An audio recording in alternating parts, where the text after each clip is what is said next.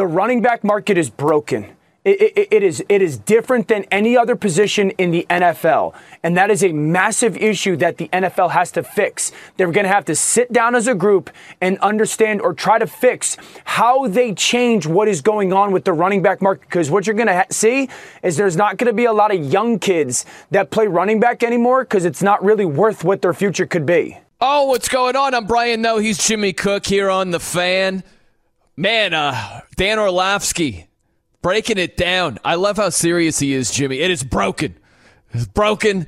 There's no super glue. There's no, what is it? Is it Gorilla Glue? Yeah, there's no Gorilla Glue that can fix this broken market. Very serious, that Dan Orlovsky. But listen, man, he's right.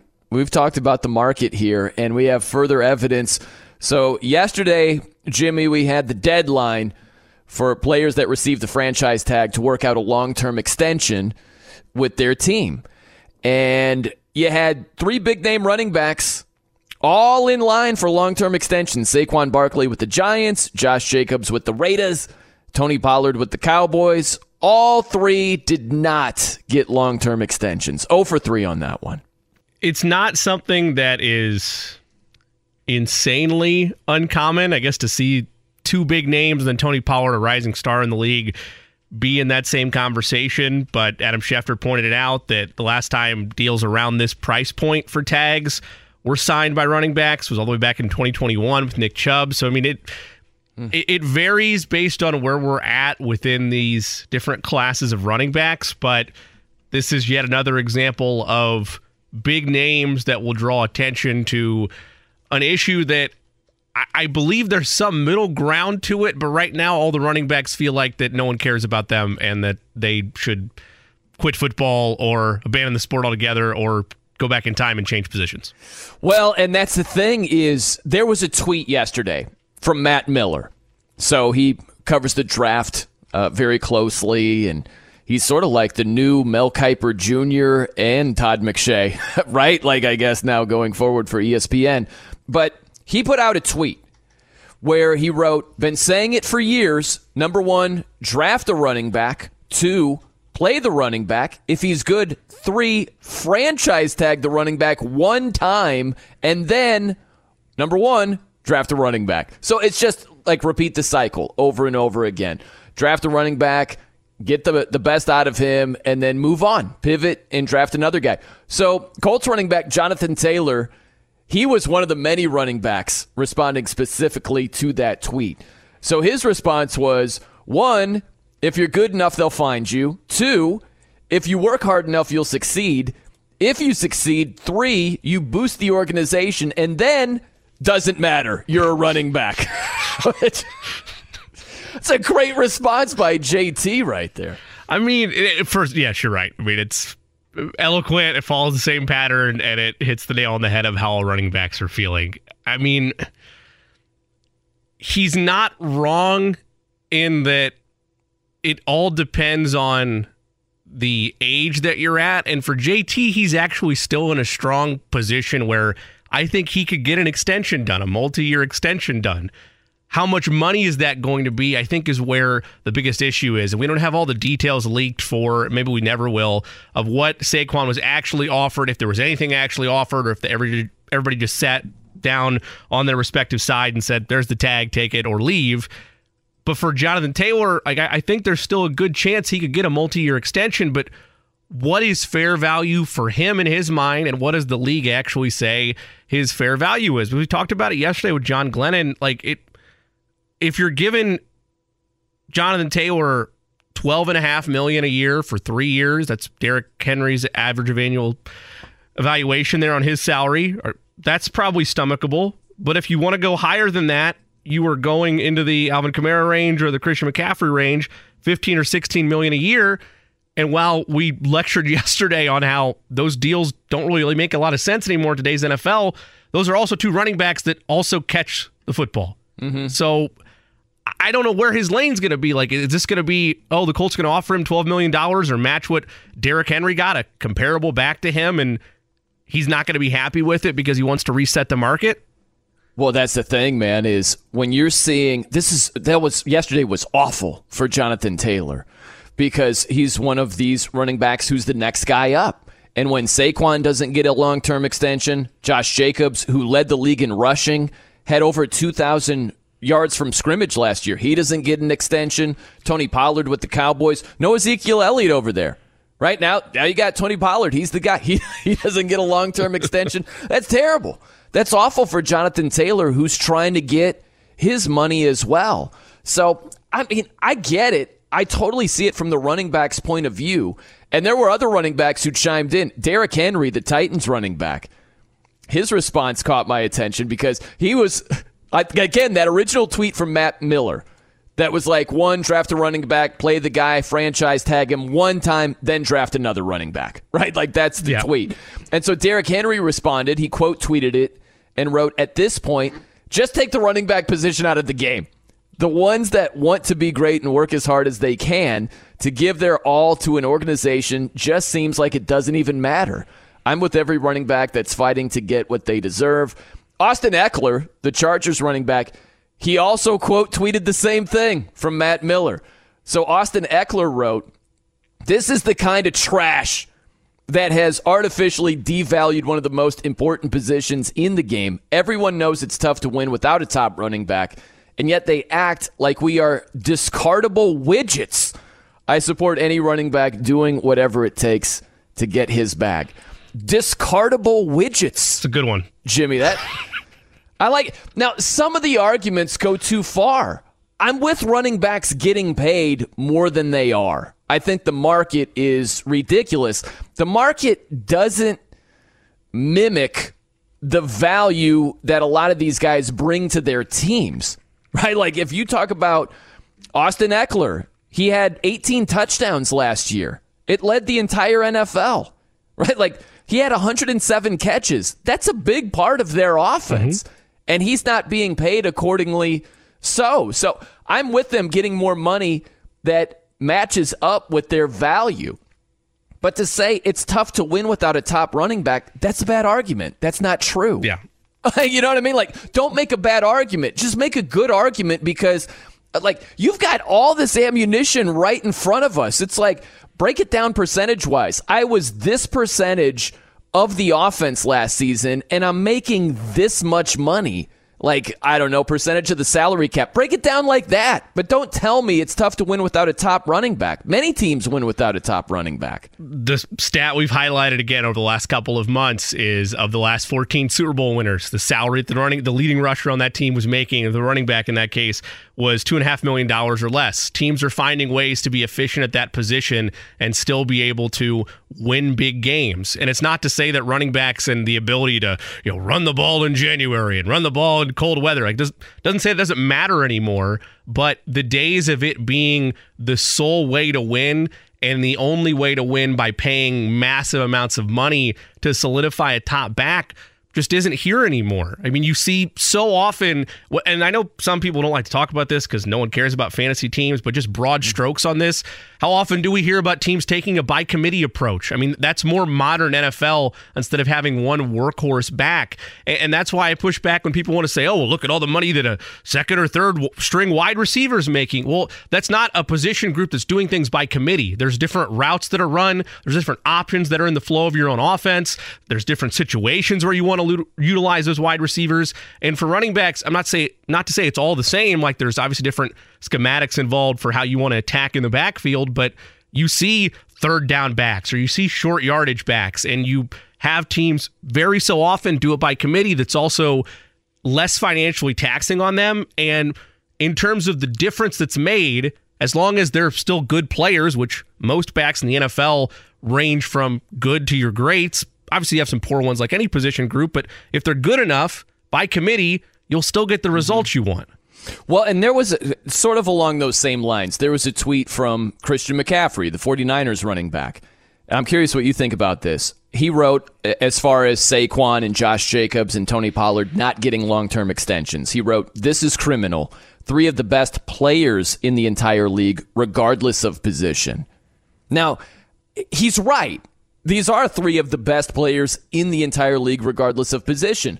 But I don't think you can throw that out of the equation, Jimmy. And it's a little bit of what you're talking about right there. If you can do it by committee, and there's less wear and tear. There's just some advantages. Like, you don't have to pay this bell cow running back top dollar if you can divide it up. Right? So if you're talking about three of the best players in the league, regardless of position, yeah, that's true.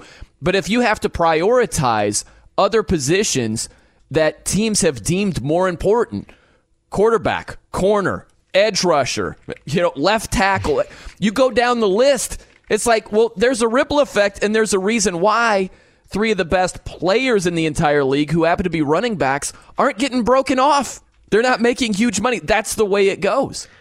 The other thing is that for Jonathan Taylor, again, I've outlined it, and you've discussed it as well, with where the team is from a salary cap standpoint, there's no reason that he should fall victim to the same things that plagued Saquon Barkley and Josh Jacobs, assuming, again, he does not overprice himself or his agent doesn't overprice himself. For instance, I'm sorry, I'm not going to spend $17, $18 million a year on a back just to reset the market. Now, if Jonathan Taylor has if it's clear as day that Jonathan Taylor is the only reason this Colts offense functions this year, which again would be very damning towards Anthony Richardson and where the growth would be, that's a scenario where the growth didn't go the way you wanted to in the rookie year, to say that Jonathan Taylor is the only reason the offense flows. If that's it, and he has a career year, another year like he had in 2021 where he leads the league in almost every category, okay, maybe there's some more leverage there. Regrettably, the Colts are probably going to tag him, but I mean, he's proven himself that he is worthy of a big contract. The Josh Jacobs issue of it all, I honestly thought the Raiders would be the Raiders and once again probably throw a ton of money at a position that they really didn't need and figure out a way to make it work. In this instance, they couldn't Raider because they already Raidered in different positions where they Raidered, which is to say they're paying Jimmy Garoppolo, or he's getting a cap hit of $23 million. Devontae Adams is making $14 million. Max Crosby, $12 million. Probably the only player from that list that confidently deserves that. And Josh Jacobs is getting $10 million on a tag because they're paying Hunter Renfrow $13 million. They don't have the money to go splurge on their back, so they instead say, hey, here's the tag. Welcome back to the Las Vegas Raiders. They're not in a team where they can splurge. If the Raiders would have been able to do that, I'm sure they would have, because Jacobs is about Jonathan Taylor's age, and he's a good back. They're a bad example in any running back argument because their team is so mismanaged, they didn't have the money to overspend on a position like that. Well, and that's where we come back to two completely different perspectives. And I understand that these running backs are only looking at the situation from their perspective. Right. They're looking at it, how it affects them. But if you look at it from the team's perspective, if the team doesn't have to overspend for a running back, it would make no sense to do so. Do you go to the car dealership and say, hey, this Nissan Altima that's $35,000, I'd rather pay $100,000.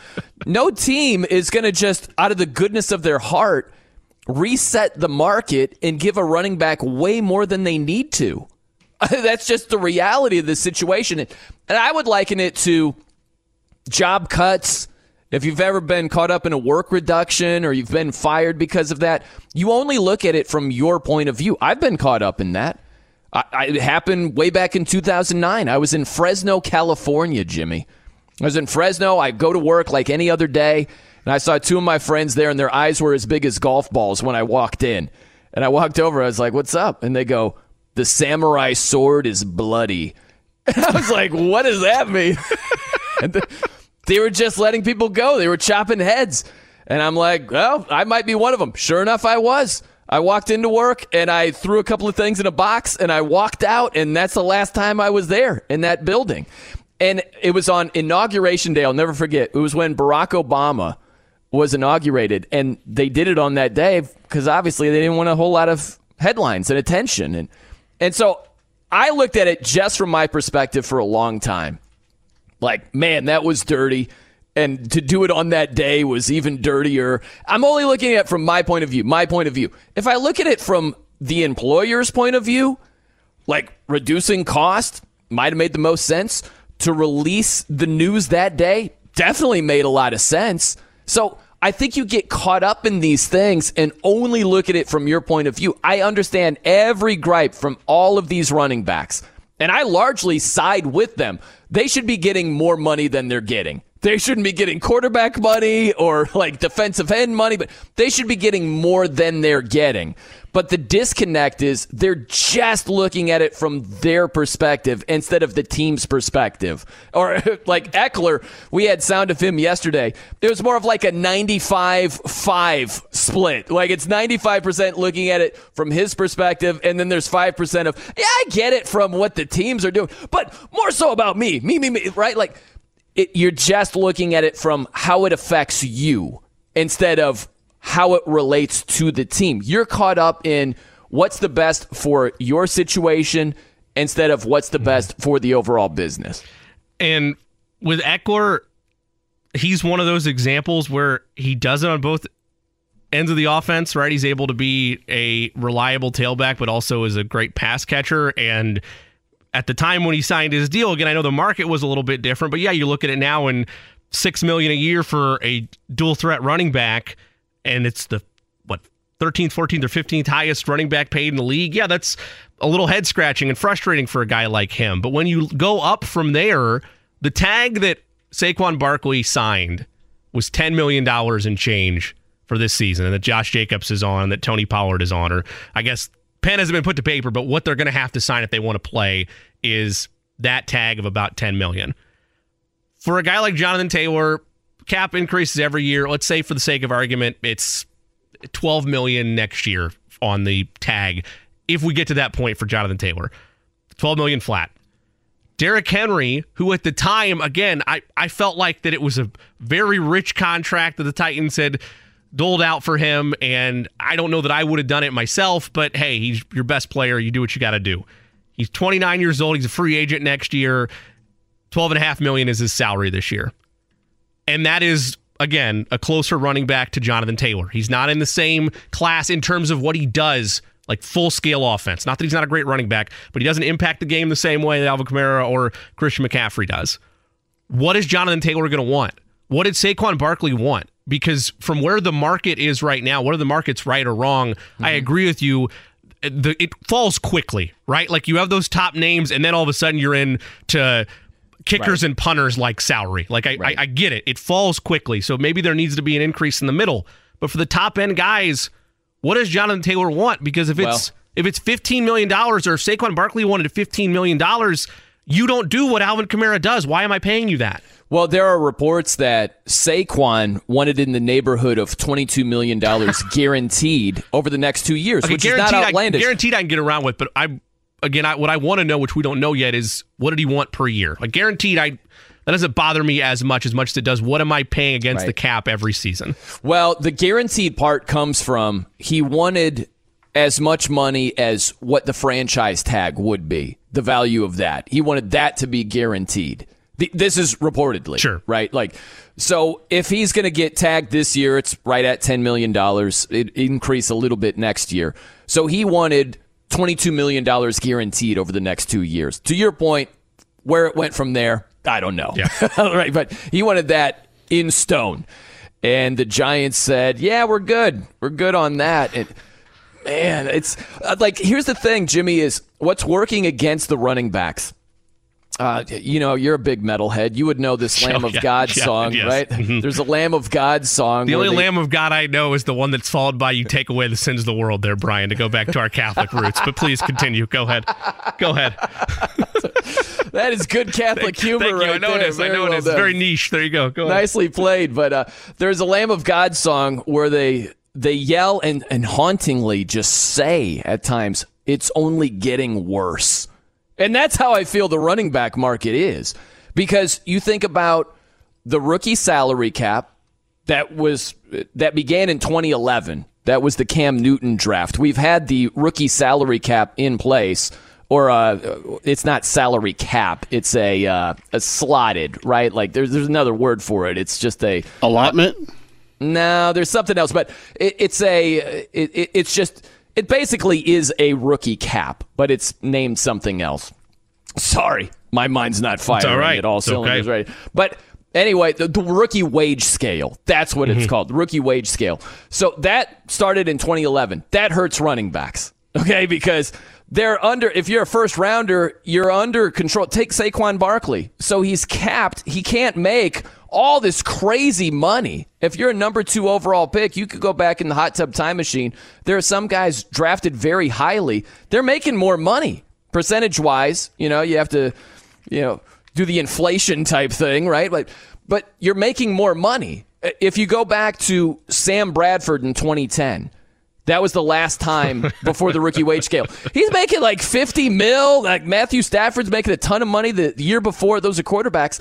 But if you're a top running back with no rookie wage scale, you're making more money. Now you can't.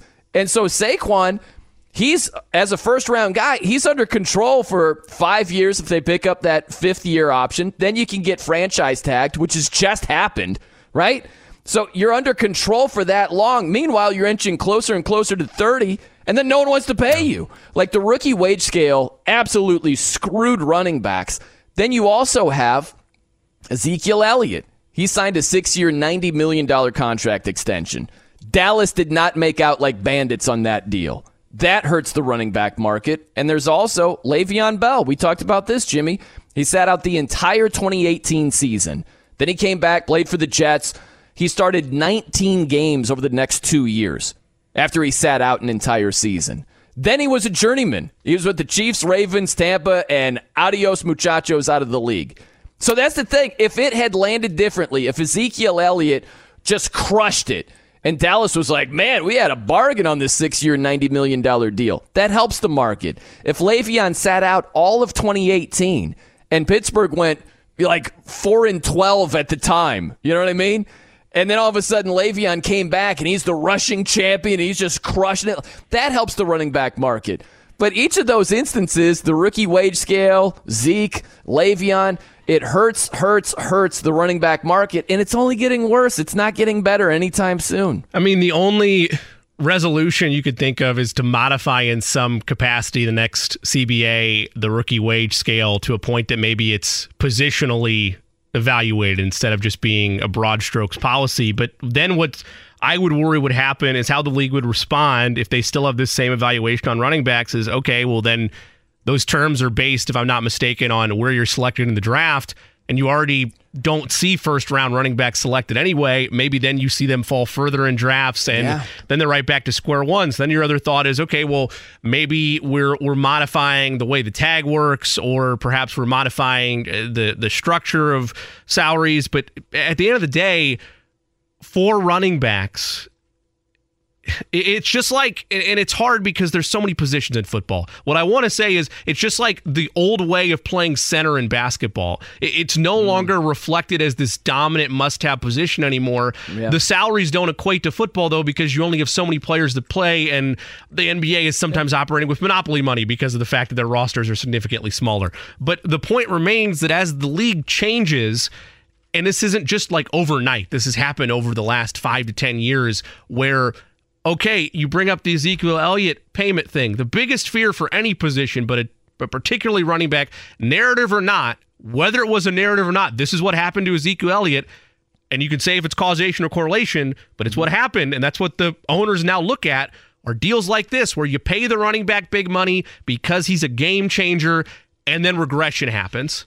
And that's the biggest fear with that position is, why would I take a big swing on a position group that, yes, it matters, but with the flow of my offense, if I have my quarterback locked up and I have my receivers locked up, why would I then go ahead and splurge on a running back when that's not what makes my offense stir? And that's, with so many of these examples, the boat that running backs are in. The Steelers didn't need to pay Le'Veon Bell in 2018 because whether the NFL pundits believed it or not, the Steelers believed internally they were still a Super Bowl contending team. They still had Ben Roethlisberger just before he really hit a cliff and fell off, and they still had a high-level offense with Antonio Brown out there. Like that was who the Steelers were. They didn't see the point in paying Le'Veon Bell. The Giants, I mean, Daniel Jones' contract still is head-scratching to me, but they paid their money elsewhere. They're not going to spend on Saquon. And with Josh Jacobs, it's the same thing. And for Tony Pollard, I'm sorry, the guy that preceded you burnt the Cowboys. They're not going to be like, let's try this again and see if it works out. The only good thing for Taylor is he doesn't have that bad blood internally with the franchise, and he's younger. But it all comes back to how much money he actually wants. Well, the Le'Veon Bell, that's the other layer, is he was such a good pass-catching running back. and they still didn't break him off when they had a squad back at the time. And that's the last thing I'll say for right now is that's what doesn't make sense. Some people might not see it the same way, but the way I see it, it doesn't make sense for a team like the Giants to draft Saquon Barkley number 2 overall if they're not going to extend him. I know he's been banged up. He's had 2 seasons where he had a lot of injuries, but he was back to his peak form last season. He's had 2 really good seasons, like his rookie year and last season. And so if you're going to draft him number 2 overall and not extend him, to me it's like buying this high-end sports car and then just like never changing the oil, never washing it. Like, why would you invest that much money and then not take care of it? So it's not like Saquon has been a bust. He's been far from a bust. And so you draft him number 2 overall and then you don't extend him. It doesn't make sense. Either don't draft him number 2 and don't extend him. I get that. It's just like, this is a running back for now. We're going to go do the same thing in 2-3 years from now. Okay, fine. That makes sense.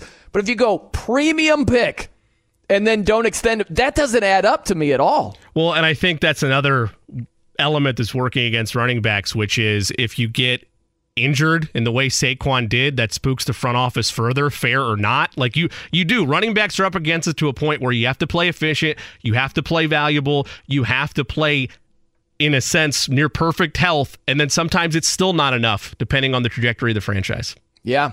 All right, we got a lot to do here, Jimbo. We've got Jesse Rogers around the corner. He covers the Cubs and the White Sox. We got the trade deadline around the corner.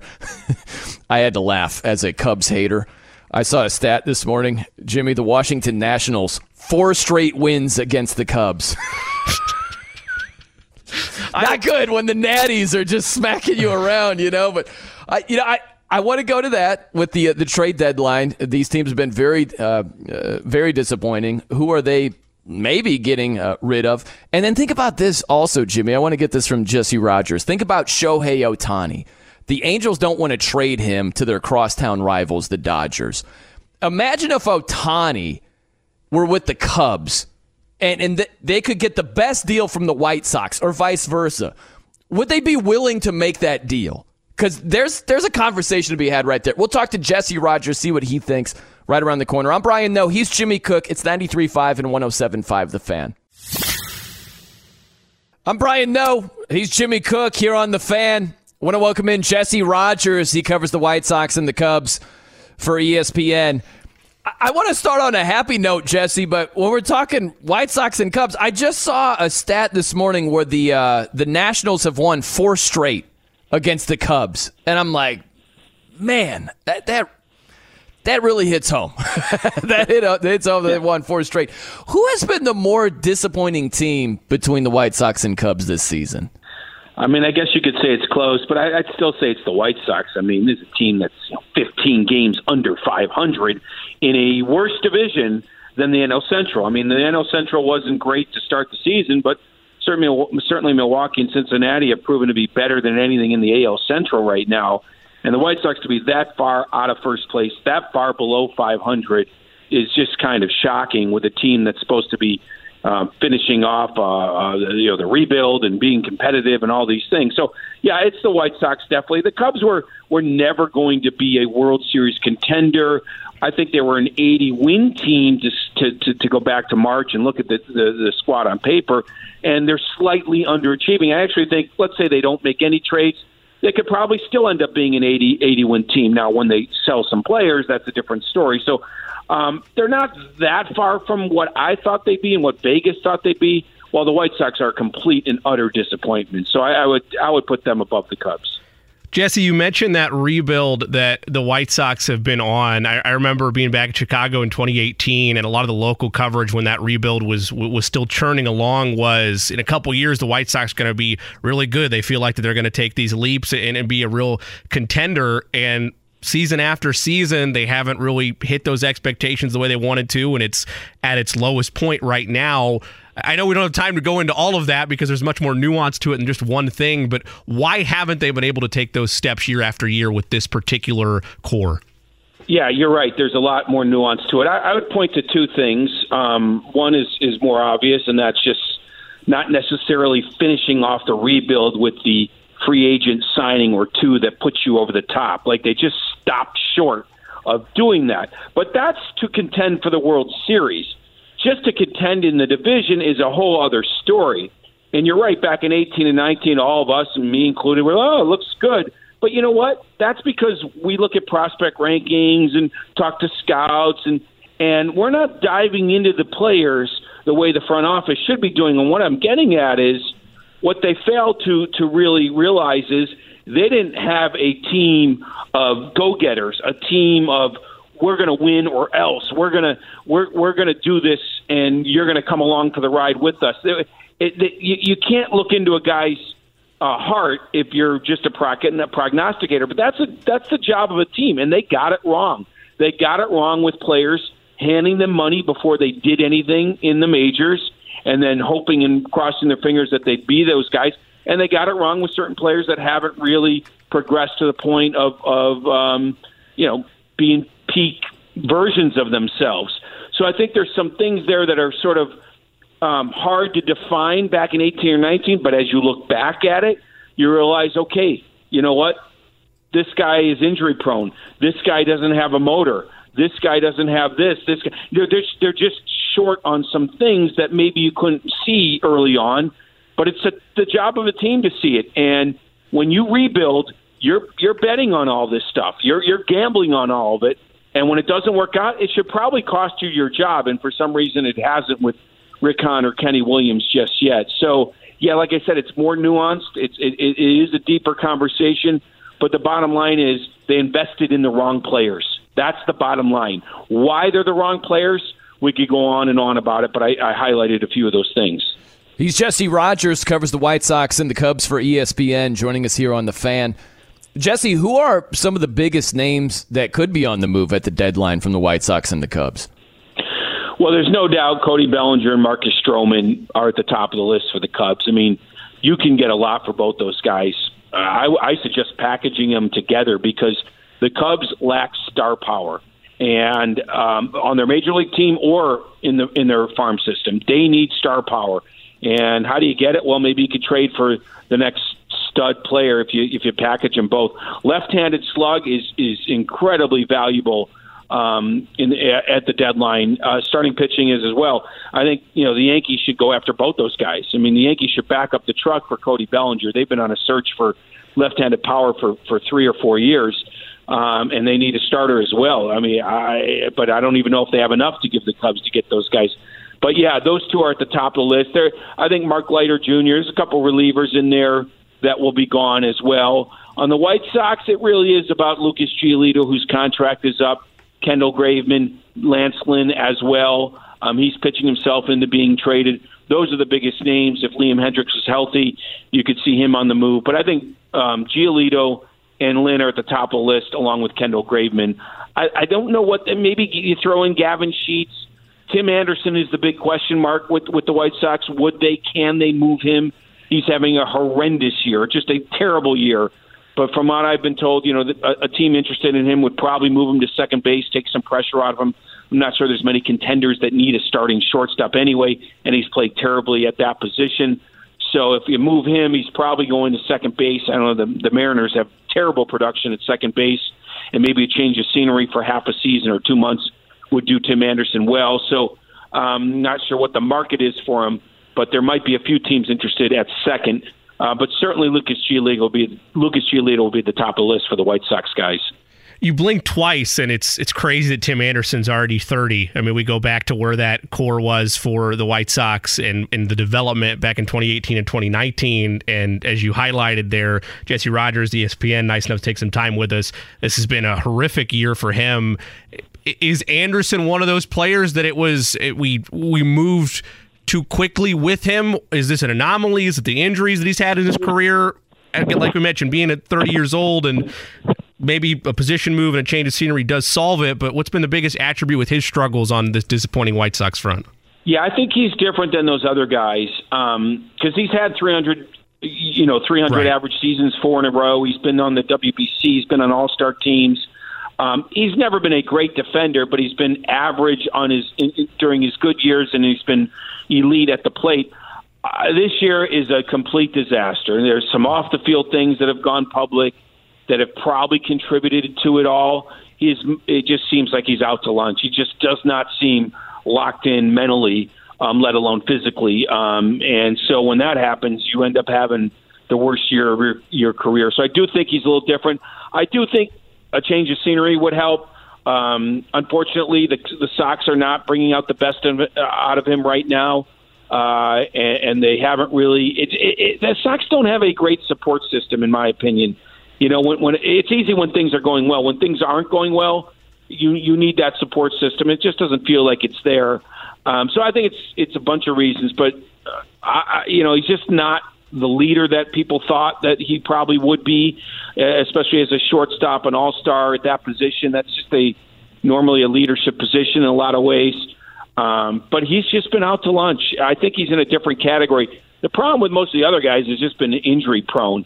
And the White Sox should have saw that in a couple guys. Eloy Jimenez came injury prone. They put him out in left field. They put him out in right field. That's part of the bad roster construction, a bunch of DHs on this team. I think they thought they probably could slug their way to contention the way maybe the Phillies have and even the Braves have. But they haven't stayed healthy enough, and they haven't even slugged when they have been healthy, other than maybe Luis Robert this year. You know, Andrew Vaughn hasn't turned into that dangerous hitter that they thought he'd be, at least not yet. So it's a combination of things. But I go back to, I use Jose Ramirez as an example. That is a guy that will just carry your team. He'll carry your team in the locker room. He'll carry your team on the field. He will play all out as the best player on the Cleveland Guardians. And he brought them to a division title with a less than great roster last year. Who's the Sox player that does that? Who's the Sox player that gets dirty, that leads that team, that is nasty? It's just, I don't see it. And you can't have, Lance Lynn and Liam Hendricks doing it from a pitching standpoint, especially when Lance Lynn hasn't been good the last couple of years and Liam's been in and out and he's a closer. You need a position player or two to be nasty and dirty. Mike Rizzo a couple of years ago traded for Adam Eaton for that exact reason, and he helped them to a World Series championship. I don't see that in Tim Anderson, and I don't see that on anybody on that roster. It needs a change, and Tim Anderson's probably at the top of the list. This might be a stupid question, Jesse. I'm not sure, but I want to start with Ohtani. So the Angels owner, Artie Moreno, is like, not trading him to the Dodgers, right? Doesn't want to trade him to the crosstown rival. If Ohtani played for the Cubs, or if Ohtani played for the White Sox, if they could get the best deal from their crosstown rival, would they have the same mindset as Artie Moreno and like, nope, not doing that? Well, we'll see if Moreno has been, sort of, if that's really true or not. Mm-hmm. We'll see. Maybe it is. I mean, Ohtani's a unicorn, so I can't tell you for sure that the Cubs or Sox would say no. All I can tell you is there's been a history of trades, most recent, and the big ones, right? The most recent one being Eloy and Cease for Jose Quintana. I think you are really hurting your franchise if the crosstown team has the best offer and you don't make it. I think that's silly. That's silly. But I can see ownership saying something like that. But that's where a strong GM has to come in and convince his owner. Look, the Dodgers are paying more than any other team. Theo Epstein used to talk about a crosstown tax. When you do a deal crosstown, sometimes you have to pay a tax, an extra player or two, because it is that rival team in your town. So if the Dodgers are willing to pay that tax, I think the Angels would be stupid to say no to the best deal and take something less. Now, maybe, again, Ohtani is such a lightning rod for attention, and you're going to get hammered by trading him no matter who you trade him to, and especially if it's the Dodgers. I get all that, and maybe that would prevent the Cubs or Sox from doing business. But I think if it's the best deal, it's the best deal, and you take it. So, but that's where owners can be emotional about things. GMs have to take emotion out of it and think about what's best for his team, and then go to the owner and convince him that's the deal. So I'm not convinced the Dodgers would be out of the mix. They, along with the Rays and the Orioles, have one of the best farm systems.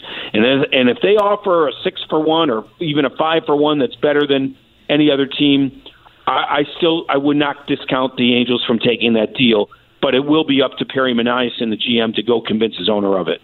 Yeah, Jesse Rogers, great stuff, bud. Good talking some baseball with you, and hope to do it sometime soon, man. Yeah, trade deadline should be interesting. We'll talk soon. Thanks, Jesse. Thank you. There he is, Jesse Rogers. Covers the White Sox and the Cubs for ESPN. Yeah, I just had a flashback to the gym I go to. On the TV screens, it doesn't say ESPN2, it says EPSN2. Yeah, I've seen you post that on Twitter before. Have you? Surely you've asked why? You're a curious gent. You're like, hey, you know that's spelled wrong over there, right? And is it we're just too lazy to fix it? Or do you not know the answer to that question? Because that bugged me by proxy. I was very frustrated by that. I saw it the other day on your timeline. I'm going to leave it the way it is. I get a laugh every time I go there. I just looked up and I'm like, why does that look wrong? Why? Oh, because it's EPSN is how they have it written out right there. Huge sports fans at that gym right there. Yeah, listen, we got to compare notes coming up next here. Some of the things that Jesse brought up, and the Ohtani thing I think is really interesting. If you bring it to your team, or you bring it to a market that has a true crosstown rival, are you saying no way, no how if that's the best deal? I'm with Jesse on that one. I'm curious what you think about it, Jimmy. You're a Yankees guy. What if the Yankees and Mets were involved in a similar situation? We'll get into that. I'm Brian Noe. He's Jimmy Cook. It's 93.5 and 107.5 The Fan. I'm Brian Noe. He's Jimmy Cook here on The Fan. Yeah, it was a bad sign when Jesse Rogers said it's been a complete disaster this year. And I thought about my betting history. That's what I immediately thought of. I'm like, that's a bad sign right there. Seems to be your trend. Good. Yeah. Oh gosh. I'm going to turn this thing around here, Jimmy. You just watch. Ohtani. So the dude, Eddie Garrison, who's with us today, he said this before the show started. He's an absolute unicorn. He's one of one, is what Eddie said. And he's right. He went yard against your Yankees last night, his 35th home run of the season. The dude is one of the best hitters and one of the best pitchers. That should not happen. That's like, robotic type stuff. He's from like Men in Black or something like that. He's insane. But the reports here, and I actually have a little bit of audio for you. Oh, a little treat. I didn't even realize. Oh, man. All right, then. Yeah, so this is Chris Myers, what he said on FS1. Reports came out today that the Angels, according to their owner, are unwilling to trade Shohei Ohtani to the Dodgers, their crosstown L.A. rival. Okay, unwilling to trade Ohtani to their crosstown rival. That's the report. And so if you bring this to a Cubs-White Sox thing, let's make it a little bit more regional here to Indianapolis, right? You might not care about the Angels or Dodgers at all. If Ohtani played for the Cubs, would they say, we don't care that the White Sox are giving us the best offer here. We're not trading him across town. Not doing that. Or vice versa. Would the White Sox have the same point of view if they had Ohtani and the Cubs were offering them the best package possible? I don't know what they would think in terms of that. But if that's the best deal you can make, you make it. And the Angels right now, I know it's a tough spot, Jimmy, because, deep down you're like, I hope he re-signs with us. But it's a marriage proposal, really. You need to know the answer is yes before you propose. And Ohtani's giving you warning sign after warning sign that he is going elsewhere. He said at the All-Star break, he's like, yeah, I'm tired of losing. I'm paraphrasing, but that's it. I'm tired of losing around here. That doesn't point to he's going to re-up with the Angels, So if you're getting these warning signs, you got to move him. You can't lose him for nothing. And that's what's going to happen if they keep him and he walks at the end of the season as a free agent. If you can get the best deal from the Dodgers, who I think would overpay for the guy, you do it. And you build your franchise going forward instead of letting the guy walk. And what? Because of pride? Because you don't want to see the headlines? You don't want to read the newspaper over the years with Ohtani being across the street? You got to do what's best for your organization first instead of what you're going to hear going down the road. Two key things, and the first part of why I agree with you is the word you use in your sentence as well as what Jesse Rogers highlighted to us, which is overpay. And that's what I would need to have happen from a crosstown rival, as he put it, a crosstown tax, if I am going to make a move like that. It has to be something where, yes, it's the best offer, but it's never going to feel like you're really getting one over on the team you're trading with in the moment. Maybe it pans out long term, but it's Ohtani for whoever. Like, I would want a little bit of an overpay there to make that deal. But the second part of it, and I've never been in the business chair, Brian, so like it's a struggle. Like I would think even a high level owner of any professional sports franchise would see that what I'm about to say is short term versus long term. But they highlighted it last night on the broadcast. Like, the Angels right now, like, great that they're a potential playoff team. They're fighting for a playoff spot. The only reason that park is packed on a nightly basis, the only reason they're getting a ton of international merchandising dollars, the only reason eyeballs are on them every night is because Shohei Ohtani is there. And so you're at a point where you look at the rest of the season and you have to really stomach, and I think you ultimately make this decision, but you have to stomach the thought that the second you move him, I'm not saying it's going to be like Oakland Coliseum, but it's going to be a dark place compared to what it was last night against the Yankees. And you have to stomach that. You have to be willing to say, I'm not scared of the short-term impact. This is for the long-term health of the franchise, letting him walk for nothing. Yeah, I don't see how, like, air, like, you get nothing is Right. better than whatever package you get in return. There's no perfect ending here. The only perfect ending is that he re-ups and things are magical going forward. But if he doesn't re-up, there's no way it can be even close to perfect. You're either going to trade him and people are going to say, that's what you got for Ohtani, right? More likely than not, because he is such a special player. Or he walks for free and you're like, you let that guy walk for, you got nothing in return for who could go down as the GOAT. Like, he has GOAT potential. That's how great the guy is. Yeah. So there's no perfect way. This is a basketball thing. I mean, I follow basketball closer than baseball, so you tell me if this is a stretch at all. But the best I can come up with off the top of my head is think about the Celtics when they traded Paul Pierce and Kevin Garnett, two incredibly popular players who were down toward the end of their careers. And they traded them to a divisional team in the Brooklyn Nets. And look at Boston now. They got Jason Tatum and Jaylen Brown out of that deal. Yeah. That's what it turned into. You're better off going forward. Would it have been better to be like, nope, out of pride, not trading them to the Nets? No way. And you just have Paul Pierce and KG playing out the string, and you have no Jason Tatum, no Jaylen Brown. How is life better? Like, sometimes you got to bite the bullet and do what's best for the franchise over the long haul. And that's another notable overpay, right? Like that trade for a number of different reasons, in part from the fact that the writing was kind of on the wall with Paul Pierce and KG. That's why they cashed out when they did. But the return that you got back on that alleviated any, like, if that was the type of if you could quantitate to baseball 4 first-round picks, like, if that was the type of package I was getting back, I don't care where I'm sending it. Right. Like, that's fine. Let's roll. Shohei, it's been fun. Enjoy Dodger Stadium. It's just so fascinating because, like, the guy is a $300 million pitcher and a $300 million hitter. Yeah. Like, the amount of prospects, future picks that the Angels could get for Ohtani is just ridiculous because this guy, he's going to hit 50 bombs. And if he wanted to, he could steal 50 bases. Yep. Like, he has that type of skill set. It's just, like I said, he's a unicorn. And if you know you're not going to be able to retain him, you got to try and get as much as you possibly can in return. I think they're screwed because if I'm a contender, I'm not giving you the farm because I'm going to go get him in 2 months. Well, here's the problem. Yeah. Like, you have to go get him if you want him. Like, if you're a contender, you have to go get him. But what I'm saying is, yes, you could get him in terms of you're not going to compete against a bunch of other teams like you would in free agency. But if what baseball experts are saying, which is that Ohtani's not coming back to Anaheim, why would I give the farm when I can go get him in 2 months? Because it can give your team a championship that season.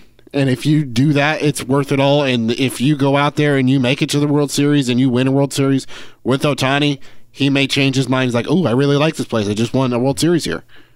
Yeah, I get what both of you guys are saying because it's a tough spot where if the Dodgers are like, we're giving you all this when it might end up being a 2-month rental, that's tough to do. So I'm really curious what they could get for the guy. But to your point, Eddie, it still would be significant. I think you take something significant over probable air, which is like nothing in your hand if you let this guy play out the rest of this season and then he walks. Interesting stuff. All right, coming up next, Jimmy, there are two lists over here. I'm going to say one of the two is extraordinary. I'm going to go that far as to say one of these two lists is extraordinary. The other one ain't half bad, and it's going to lead to a lot of discussion. NFL related on the way. I'm Brian Noe. He's Jimmy Cook. It's 93.5 and 107.5 The Fan. I'm Brian Noe. He's Jimmy Cook here on The Fan. I saw this morning an extraordinary list here, Jimmy. Extraordinary. It's from Warren Sharp. Covers the NFL very closely. Sharp football, that whole thing. I would imagine you give him a follow. Is that true? Yes. Yeah, you do. If I don't, I frequently see him on my timeline for all the reasons you outlined. I bet you I don't follow him. I bet you I lied to you. I followed him as of 1:01 p.m. July 18th, 2023. Just lied to you. There we go. Off to a great start. Anyway, lists. Yeah. So you are following I am now? aware of Warren Sharp. Yes, I am following him now. But frequently I see him retweeted throughout the NFL season. So. No doubt. No doubt. Okay, I gotcha.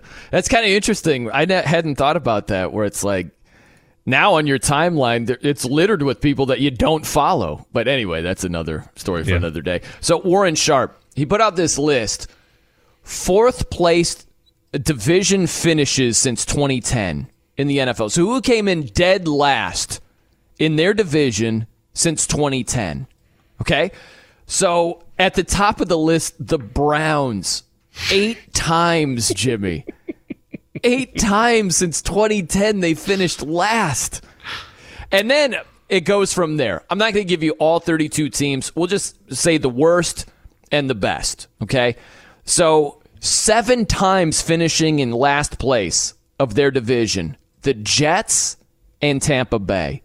Now, the obvious tie-in right there is look at what Brady did with Tampa, and can Aaron Rodgers do the same with the Jets? I don't think you can gloss over how awful Tampa had been before Tom Brady got there.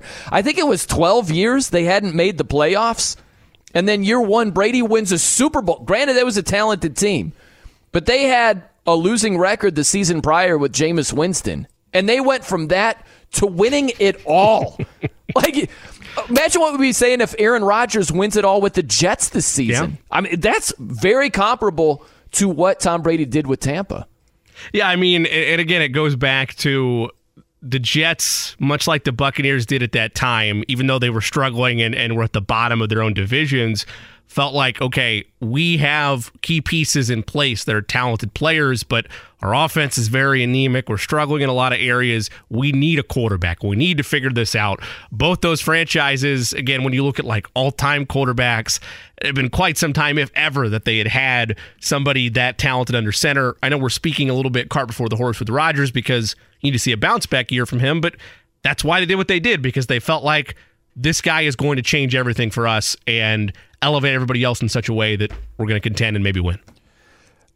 So, 12 seasons where Tampa hadn't made the playoffs before Brady got there. This is eerie, Jimmy. Sound the X-Files music right there. You know, yes, I hear it in my head I do right too. here.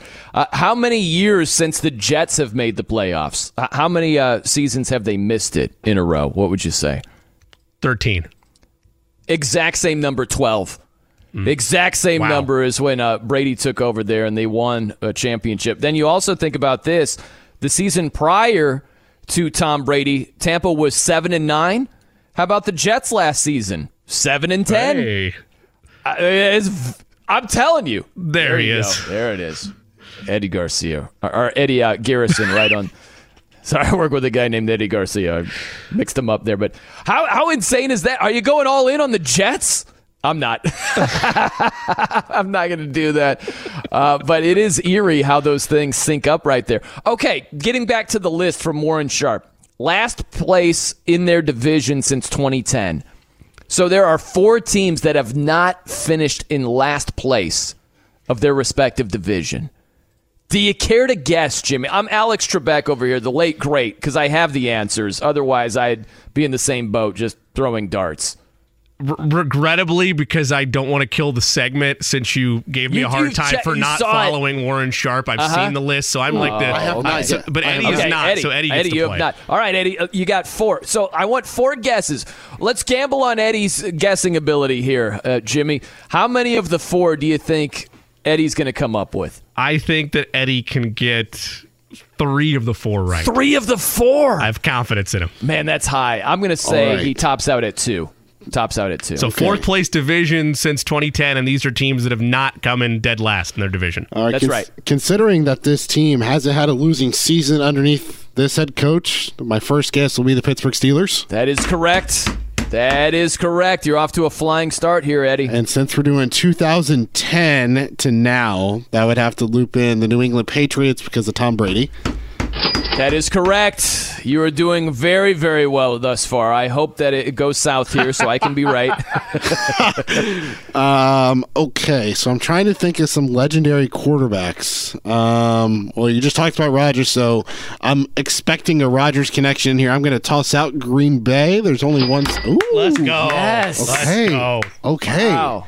I'd say the Colts, but I know there was one season to suck for luck year, so I can't put them in there. I want to say Kansas City, but I am almost sure there's one season where they've finished in the bottom of their division, and maybe 2. Final guess: Saints. Wow, dude! Got them all. Was it sign language? Was Jimmy going like some sort of for it? I thought about influencing, but I didn't. I kept my hands where Eddie could not see them. There's really not a hoot at hand signal, so I take it all back. It's not even possible that you could be cheating. Very well done. Outstanding job by Eddie Garrison. Bravo. 4 for 4. Bravo. The 4 teams that have not finished in last place in their respective divisions since 2010: Steelers, Patriots, Packers, Saints. Well done. And he mentioned the Colts only one time. The suck for luck year. That was the one time they finished in last place of the AFC South. Yep, he was right about that. He's right about the Chiefs too. He adjusted that 2 seasons. They were awful when I was in high school, man. They were bad. I mean, basically most of my education up until college, they were horrific. But yeah, that was the year they got the number 1 overall pick and got Eric Fisher after the 2012 season, and then they were not great in 2011 either. Thanks, Matt Castle. So that was the Matt Castle year? Yeah, that was yeah. I love when everybody brings up Matt Castle. This is going to sound like me too. A hater it's thing a to say. Great time. When they bring up Matt Castle the year with the Patriots, because I hear this all the time, like to take credit away from the GOAT Tom Brady, where it's like, oh, well, Matt Castle, they won 11 games. Like, you got to read the fine print. They were undefeated the season prior. And so winning 11 games with Matt Castle, that's good. Don't get me wrong, that's good. They were -5 wins from year to year. You got to take that into account. It's important. Right? It's very important. Yeah, like take any of these other teams. If, I don't know, the Eagles. Eagles had a great season. They were 14-3. Imagine if they're 9-8. Would we just be like, whatever, they're 9-8, still strong season? No! They probably wouldn't even be a playoff team. Well, maybe in the NFC they would be. I don't know. Okay, so a little bit more on this list here. The last thing I'll mention, the teams that have been in last place in their division only one time since 2010, Colts, Cowboys, Seahawks, and Ravens. That's what's crazy to me about the Cowboys. They get clowned all the time because they haven't had Super Bowl success since that 1995 season. But they've had a lot of good years. They haven't been good when it counts the most in the playoffs. But they have actually won a Super Bowl like a year prior to the San Francisco 49ers. We talked about this a little while ago, Jimmy. Mm-hmm. It blew my mind. There was a stat on SportsCenter. They showed how many days it's been since each of these teams had won a Super Bowl. And the Cowboys, it was a lot of days since 1995, but it was the number was less than the Niners. And I'm like, wait, what? And I'm like, oh, yeah, the Niners won in 94. That was the last time. And the Cowboys, the 95 season was the last time. It's just interesting to me. We clown the Cowboys all day long. We don't clown the Niners the same way. It's been longer since they've won a Super Bowl. Well, so I think there's two reasons for that. One, and it's the blessing and the curse of if you're a fan of a big market team, which is that the Cowboys are force-fed towards everybody 24/7. Almost everything they do is either gospel or newsworthy, from an incomplete pass in practice to Jerry Jones, getting sub sandwiches for the team. Like it's going to make headlines regardless of what it is. But the reason I think they're clowning more than anything, right or wrong, the Niners have been to a conference championship game in more recent memory than most Cowboys fans can point to. Mm-hmm. And even though they've been around, they've hung around there. Like Eddie mentioned how the Steelers are, a franchise with Mike Tomlin where it feels like they're always around the conversation. They've had success in the playoffs, post 2000. The Cowboys haven't been to a conference championship game since I was born. Like it's hard to not look at a team that is America's team and not rag on them any chance you get when there's been no significant, I don't even mean a Super Bowl, I mean make a conference championship game and then bring back out America's team. That's all I'm saying. This is crazy too. I have to go back and see the records. I'm doing crack research on the fly here, Jimmy. And so since 95, the Cowboys, they've made the playoffs 12 times. Since 95. Since 94, which was the Super Bowl season of the Niners, they've made it 12 times also. Now, to your point, within that time, the Niners have lost 2 Super Bowls. Right? They got to the Super Bowl. They were on the doorstep against the Ravens. Mm-hmm. Was that defensive holding / pass interference on, was it Jimmy Smith on Michael Crabtree? So it was a nip and tuck game with the lights going out in the Superdome and that whole thing. And then against your Chiefs, goodness, like defend Tyreek Hill on 3rd and 15 and you win a ring. Like good, they were right there. So yes, they've made it to the Super Bowl. I would guess that their record is better over those 12 playoff appearances than the Cowboys, but still don't have any jewelry. I'll tell you this. This is the best point. If you flip-flopped exactly what the Cowboys and Niners have done in the playoffs since the last time they won a Super Bowl, okay? Imagine the Cowboys. They've done what the Niners have done. The Cowboys have had a better record. They made it to the Super Bowl twice, and they lost both games. We would be hammering them. And yet the Niners, it's just like, man, this team, like they finished in last place since 2010 in their division 4 times. The Cowboys only once.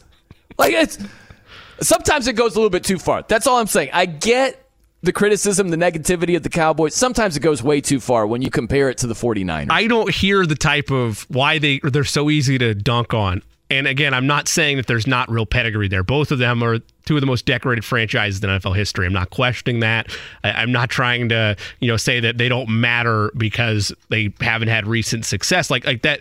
I'm not saying they shouldn't matter, but there should be criticisms there. But the reason it comes more for the Cowboys, you're right, they would get crushed more because more Cowboys fans, at least in my interactions, are chest strutting, we're everything, America's team, pompous people versus like Niners fans. Like, I'm not saying they're not arrogant too, or they're not a spoiled fan base as well, but it's not covered that way. And I don't get the same vibes with the average Cowboy fan versus the average 49er fan. But by the way, quick story. I made the bad mistake of seeing a Dolphins 49ers game a long time ago.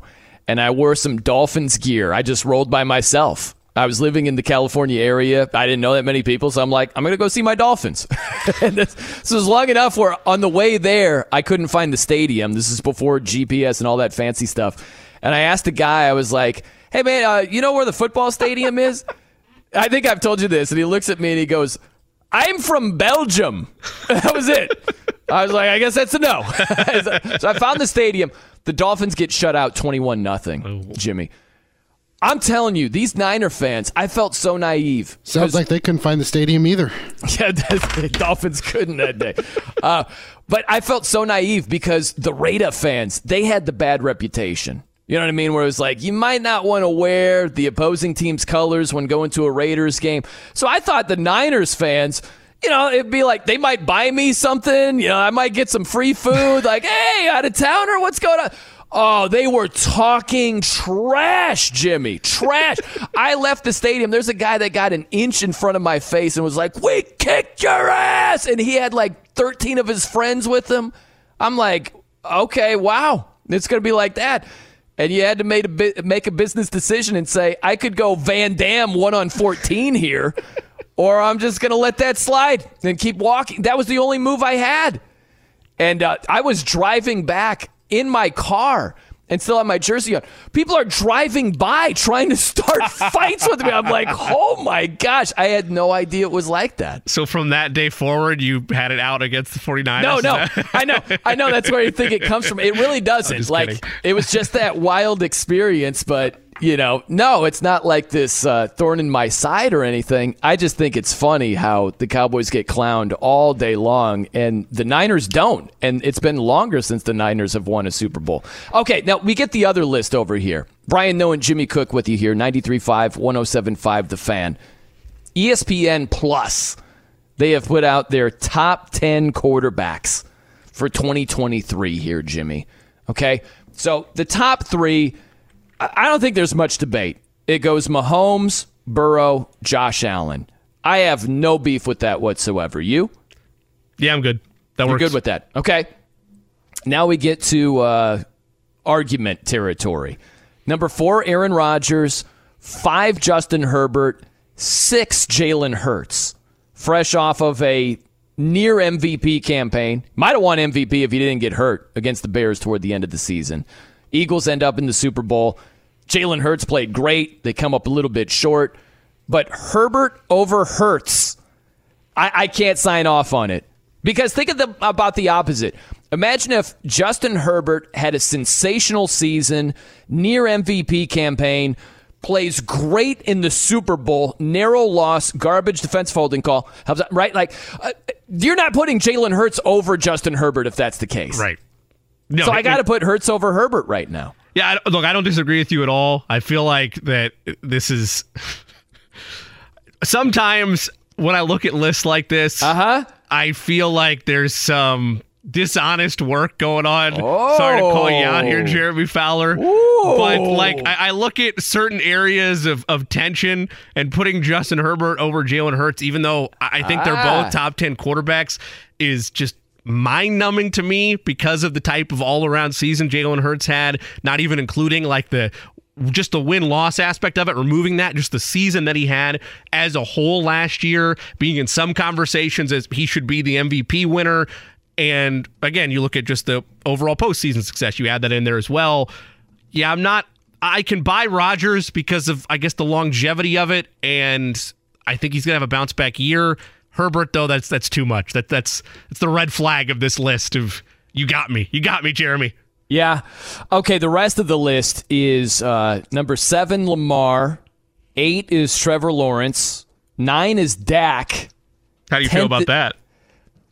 Let me get, number 10 is Matthew Stafford. Now, okay, here's the deal. Because I saw that as I scrolled down, and I'm like, well, there's no way Brian's going to take this one sitting down. What do you think my biggest beef is with those final 4 of the top 10? Trevor Lawrence ahead of Dak.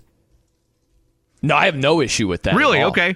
No, yeah. Why you thought I would have? Well, no, I feel like in our past conversations, not a knock against Trevor Lawrence, but you feel like Dak Prescott is undervalued at times, and I don't necessarily disagree with you on that. But I mean, it's also with our conversation yesterday on, is it a clear-cut runaway for the Jaguars or not? Where's the consistency? Again, I'm speaking for you in this situation from Trevor Lawrence. Can he do it again? And is he already better than Dak Prescott after last year? Like, that's what I would look at that with them being one over the other. I think Trevor Lawrence is a better quarterback. Okay. I think that he's already better in year 2, and I think he's just going to get better. So I think that he always have this expression, like when a wide receiver is even with a cornerback, he's leaving. Yep. You know, like maybe Trevor Lawrence and Dak are sort of even right now. Trevor Lawrence is going to leave them. Then you're mad that Lamar Jackson is ahead of both of them. Or maybe in the top 10 at all. I don't know. I don't know how frustrated you are with it. I think, and I got to be careful with this because people get the wrong idea. I think Lamar Jackson is the most overrated player in the NFL right now. Now, that's subject to change because he is a very talented guy. But with Lamar, I just can't get over myself where this guy over the last 2 years, he's had, 33 touchdown passes and 20 interceptions?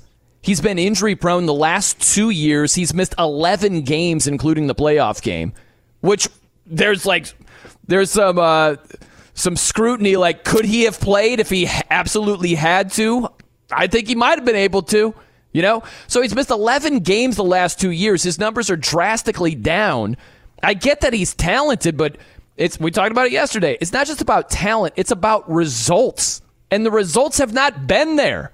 It was a whole off season of, is the NFL borderline racist because this guy can't get a fully guaranteed deal? It's like he's thrown 33 touchdowns and 20 picks. It has been a medicine cabinet walking around out there. Are you kidding me? A fully guaranteed deal? You're out of your mind. And it's also the part about availability and that mattering and that being a factor of, well, are you really better than everybody if your game or if your amount of games played is a smaller sample size? Like, here's the issue. And again, we don't need to go back down this road, but just to outline why I get frustrated with the wins exclusively being a quarterback stat. And that's the only reason that, X, Y, or Z in your conversations, they matter, but they shouldn't be the sole deciding factor. People are still, including in this article, propping up the fact that Lamar Jackson, while the quarterback of the Ravens, has a winning percentage that is just behind Patrick Mahomes and Tom Brady. He is the third best win percentage. And Roger Staubach. I didn't know they were doing all-time greats there. Okay, so he's fourth on that all-time list. He's 45-16 over that stretch. And you might think, okay, well, that's not fair. How's he supposed to play as many games as Tom Brady? Okay, I'm willing to give you that. Patrick Mahomes has played 64 wins to 16 losses over that stretch. He's played nearly 2 more seasons than Lamar Jackson has, but we prop it up like they're on the same level when availability matters. Like, yes. I think Lamar is talented, and I'm not as negative as some are on his overall game, but what bugs me more, and half of the reason that the Ravens weren't willing to spend big on him, is health and availability, and that should matter within this list. He's a top 10 quarterback. I'd put him above Stafford. I don't know that I'd put him over Dak or Trevor Lawrence. Well, and that's the thing is, if you were to say, hey, Tua should be a top 10 guy, the most popular pushback you would get is he missed 5 games last year, which totally is valid. Well, it's like, well, then how can you say that Lamar absolutely should be on the list if you're looking sideways at like Tunga Vailoa? Really? Top 10? It's like, that dude put up MVP numbers, but he missed the 5 games. Like, availability is so important. That's the thing with Lamar. I'm not telling you he can't play. He's incredibly talented. He's just very inconsistent, and he's unavailable too often. I'm not saying overrated is you can't play. Overrated, to me, literally means that the most popular opinion is rosier than the reality. Yeah. That's it. Like, the most popular opinion of Lamar is rosier than the reality. That's why I say he's the most overrated. There's not a player that we gush more about that does less. You know what I mean? Yeah. Like, he's the guy. Matthew Stafford, number 10. Now, here's the thing, Jimmy. You could look at this list from a different point of view. You could say, okay, this is where it is right now, but where is it headed? If you're looking at who you think will be in the top 10 when the season is over, do you think that Matthew Stafford's going to be there? What about a guy like Deshaun Watson? He could have a bounce-back year. What about Russell Wilson? What about Kirk Cousins? Always gets overlooked. That dude puts up numbers, and people would laugh if you're like, yeah, he's a top 10 guy. They'd be like, what? No way. It's like, he's putting up numbers. What do you think about when it's all said and done? Stafford, Watson, Kirk, or Russ? Stafford, Watson, Kirk, or Russ, who has the higher ranking of all of them? Yeah. Watson. I think Deshaun has a bounce back year this year, and if he is able to have the type of year I think he will, with another season return to football activities, I think he winds up being the best. You and I are splitting hairs on how good of the bounce back will be on Russell Wilson. I mean, the bar was so bad last year. There's no way, unless he's legitimately washed, that he doesn't have an improvement on what he did last year for the Denver Broncos. He belongs in consideration. Look, I'm a Kirk Cousins hater. What can I say? I mean, I like the guy, wow, but I have him pigeonholed in that same lane of Ryan Tannehill, where like he's better than Tannehill, but he's only going to take you so far. Like, Kirk Cousins, by all accounts, appears to be a great guy. I don't hate him the person, but the quarterback model of him, like, I can't take Minnesota seriously. It's the Alex Smith complex of me. What do you want me to do? And then in terms of one other thing I want to note. I apologize to Jeremy Fowler because I misread how this thing opened. He was just doing his job as a national reporter. My real gripe is with execs, coaches, and scouts here. He was just outlining it out on a voting system. So Jeremy Fowler, on the off chance you're listening to this and made it this long, you're not. Man. But that's on me. That's my bad. It's the whole NFL I have to blame, not you. That's awesome. Jeremy's that's like, I'm catching strays over here. I didn't do anything. Yeah. That's a bigger issue to your point, though, because that's no longer like one reporter's evaluation. That is an anonymous example of scouts, GMs, and executives that feel that way about Lamar Jackson. This isn't like just a public vacuum. There's legit feelings around the league that's where his evaluation is. You know what? Let me say something. This is going to sound hot take-ish. It's not at all. It's the truth. Kirk Cousins last year was leaps and bounds better than Dak Prescott. It wasn't even close. Sure. I'm not going to argue with that whatsoever. Yeah, like you had Dak. We were just talking about availability. Like the guy missed 5 games also. Remember when Cooper Rush was in there and he sort of righted the ship for the Cowboys? They played well with him in there. Dak misses 5 games. His numbers are worse. Obviously throws for, fewer touchdowns, more interceptions than Kirk, who's playing 5 more games. The Vikings had the most offensive plays last season, played at a very high pace, and their defense was freaking terrible. But you have Kirk with over 4,500 yards passing.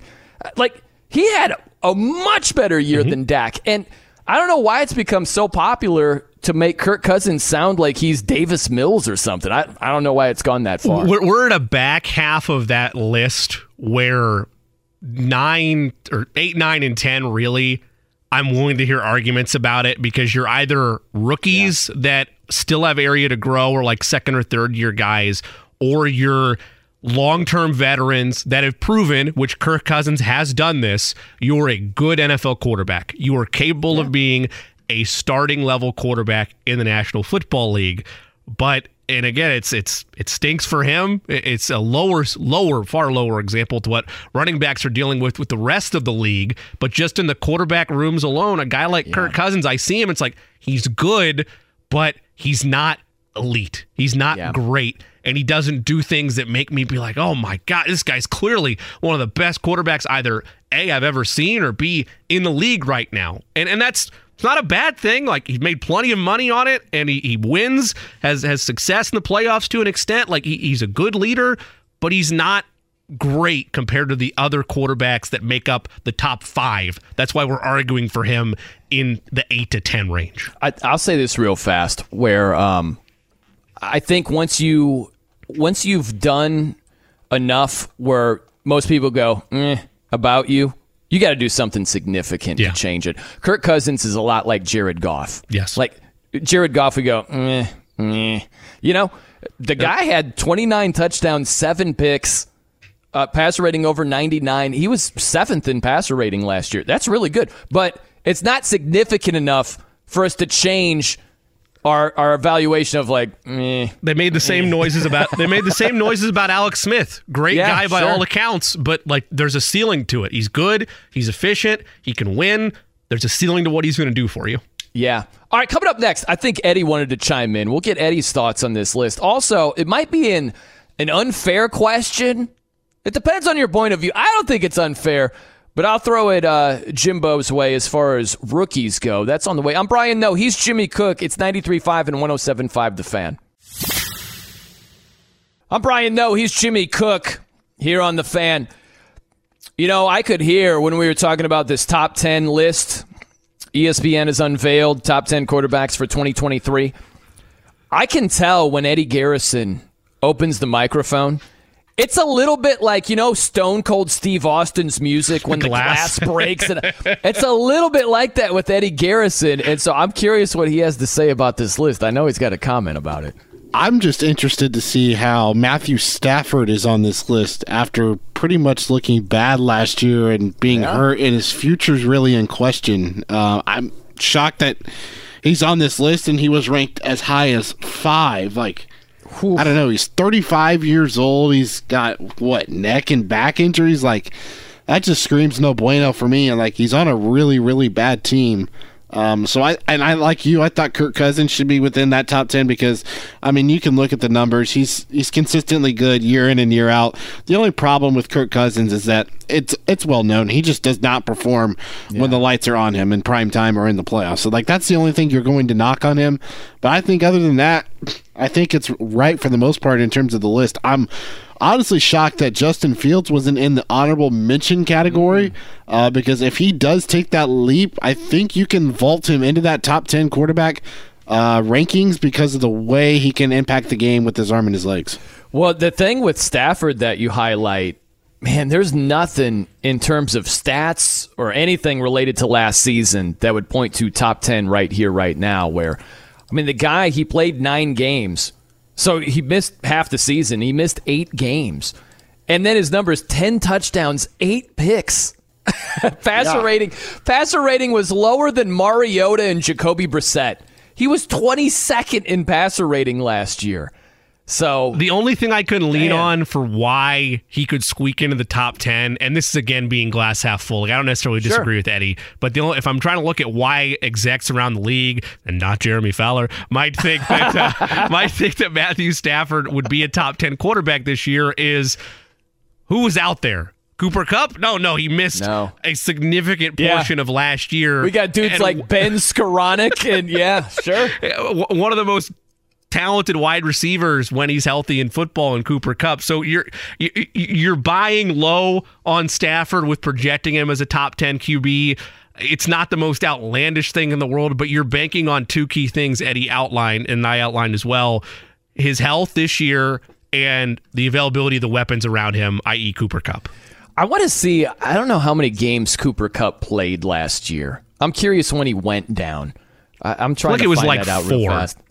Yeah, it wasn't. Yeah, he wasn't there very long. Let's see. He played. I made this harder than I just clicked on the wrong thing. More than I thought. Wow, he played 9 games. I know.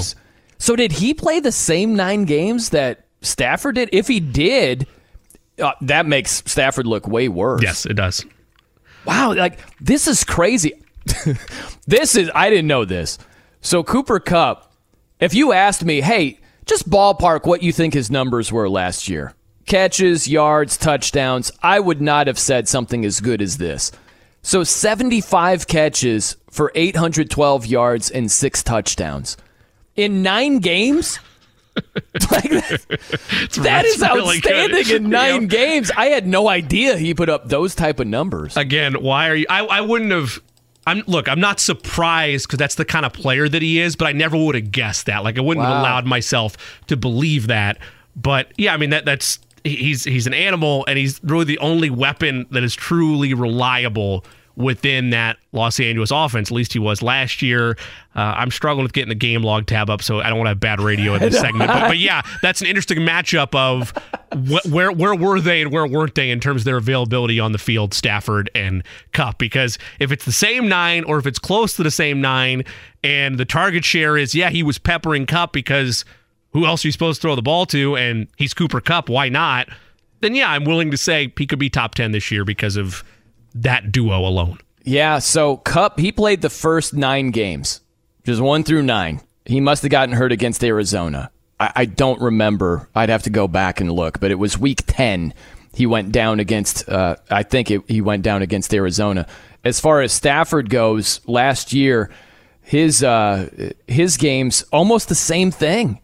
He played the first 8 games, then missed the game against Arizona, then played he played in week 11 against the against the Saints. I don't know when they got hurt. I don't know when he got hurt in that specific game in week 9. Yeah. Because it had to have been pretty early because he only had 5 targets. But you look at Cooper Kupp's numbers, just a 5-game stretch, and then the game that did not have Stafford, 125 yards, 7 catches, 80 yards, 7 catches, 79 yards, 8 catches, 127 yards, 8 catches, 3 catches minus 1 yard in the game. Matthew Stafford did not play. Yeah. No Stafford that day. Man, I got to check just out of curiosity's sake. Who's behind center for that one? That would be your boy, John Wolford would be the guy that game against Arizona. Oh, I remember that game, Jimmy. I shouldn't even tell you. I think I'm there's got to be some gambling action within this game if you're remembering it so well. There was some gambling involved.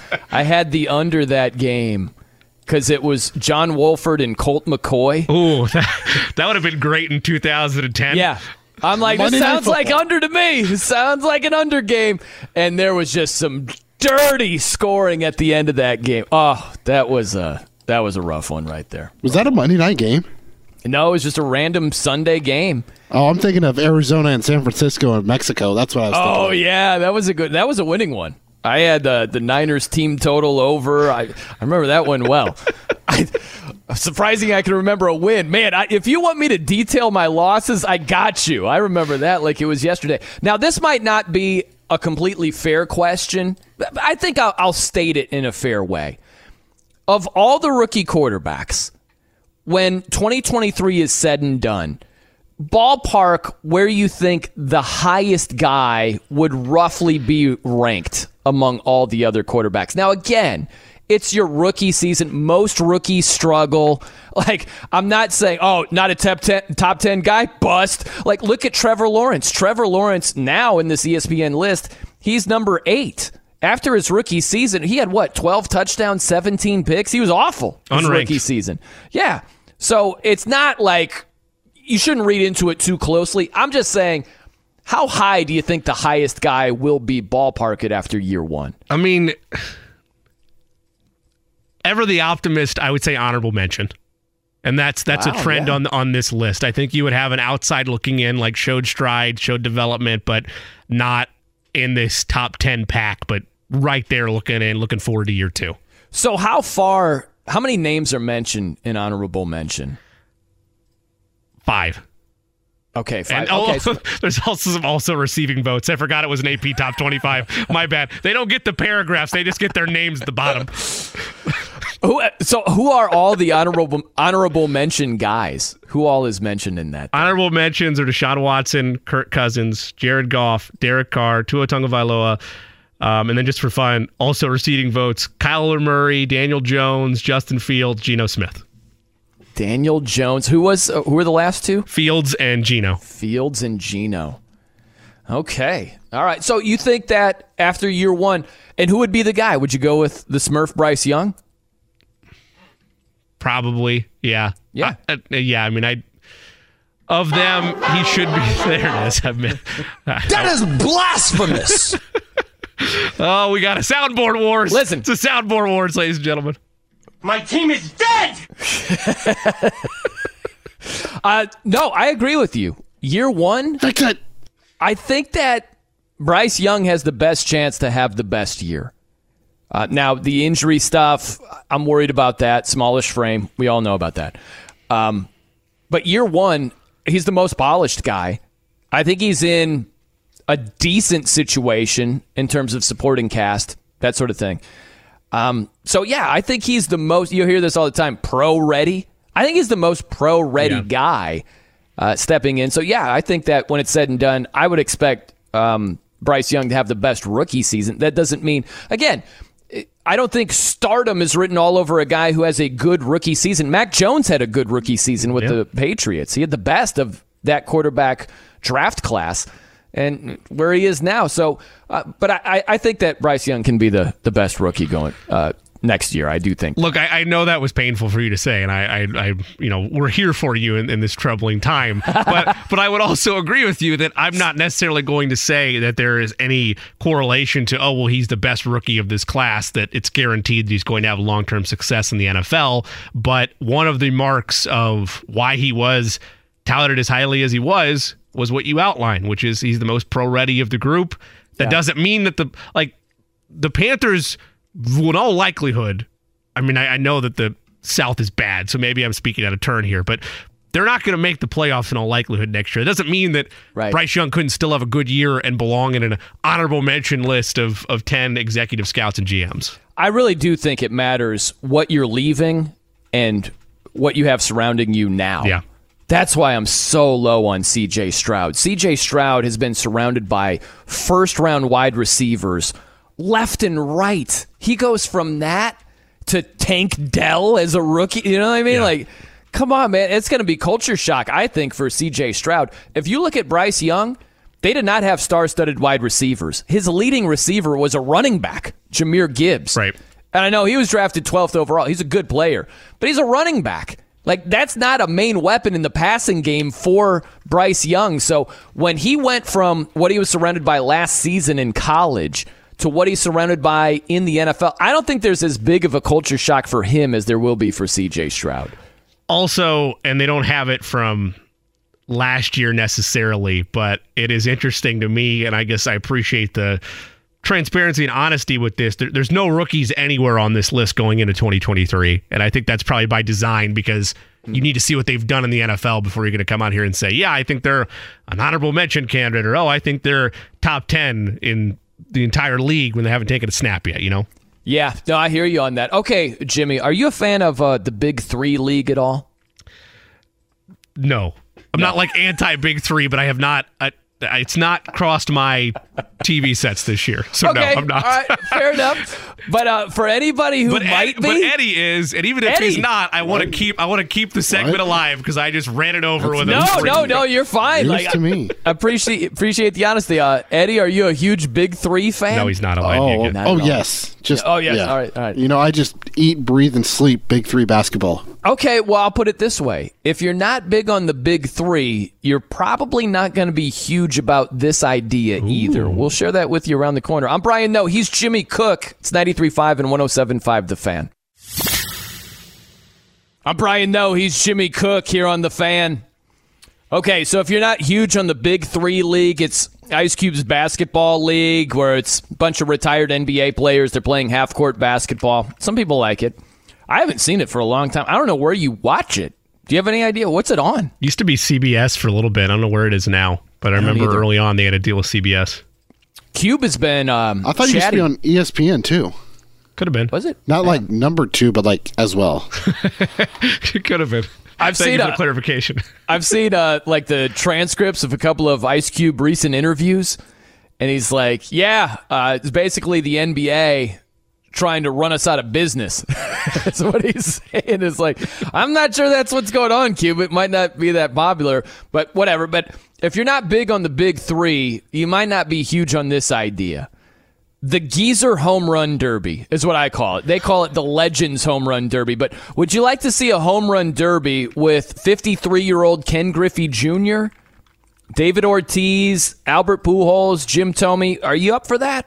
You want to see that? That's one of those where... Well, we just saw Albert Pujols last year. So. Yeah, that's not that crazy. He's not 53. Pujols could still hit taters, no doubt. That's one of those where I would be willing to give it a chance the first time.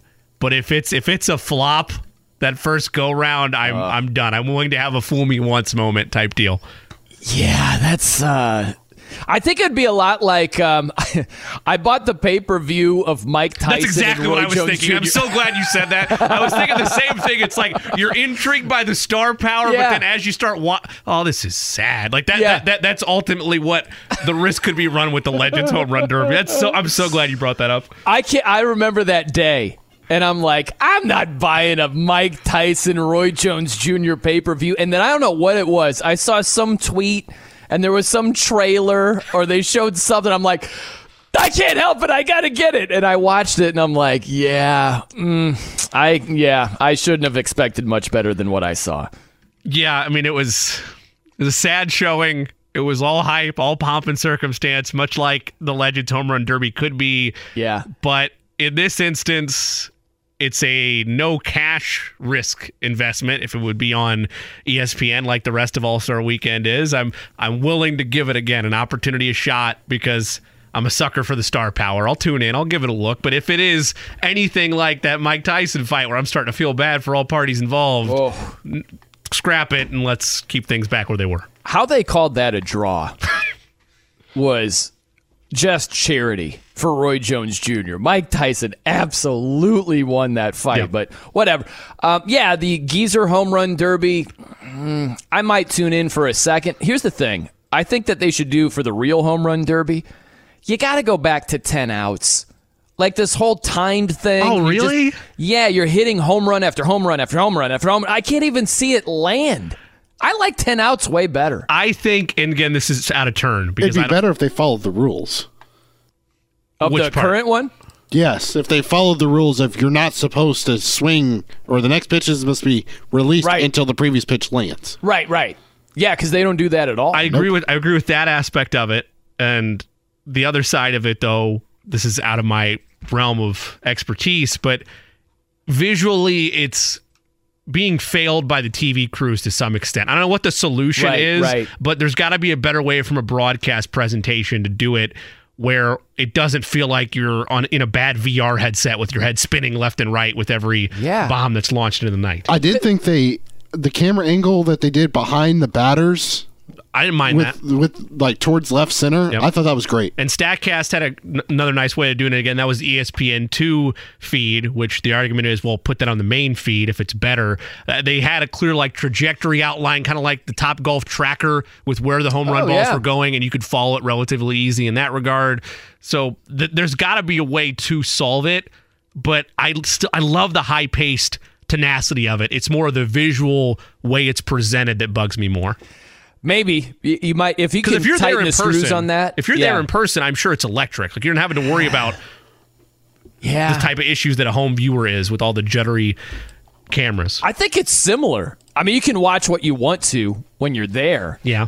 But it's like your eyes are just shifting back and forth. You're like, okay, I got to see him hit that one. All right, I kind of want to see if that's a home run or where it's going to... Oh, you just hit another one. Where's that ball? Like...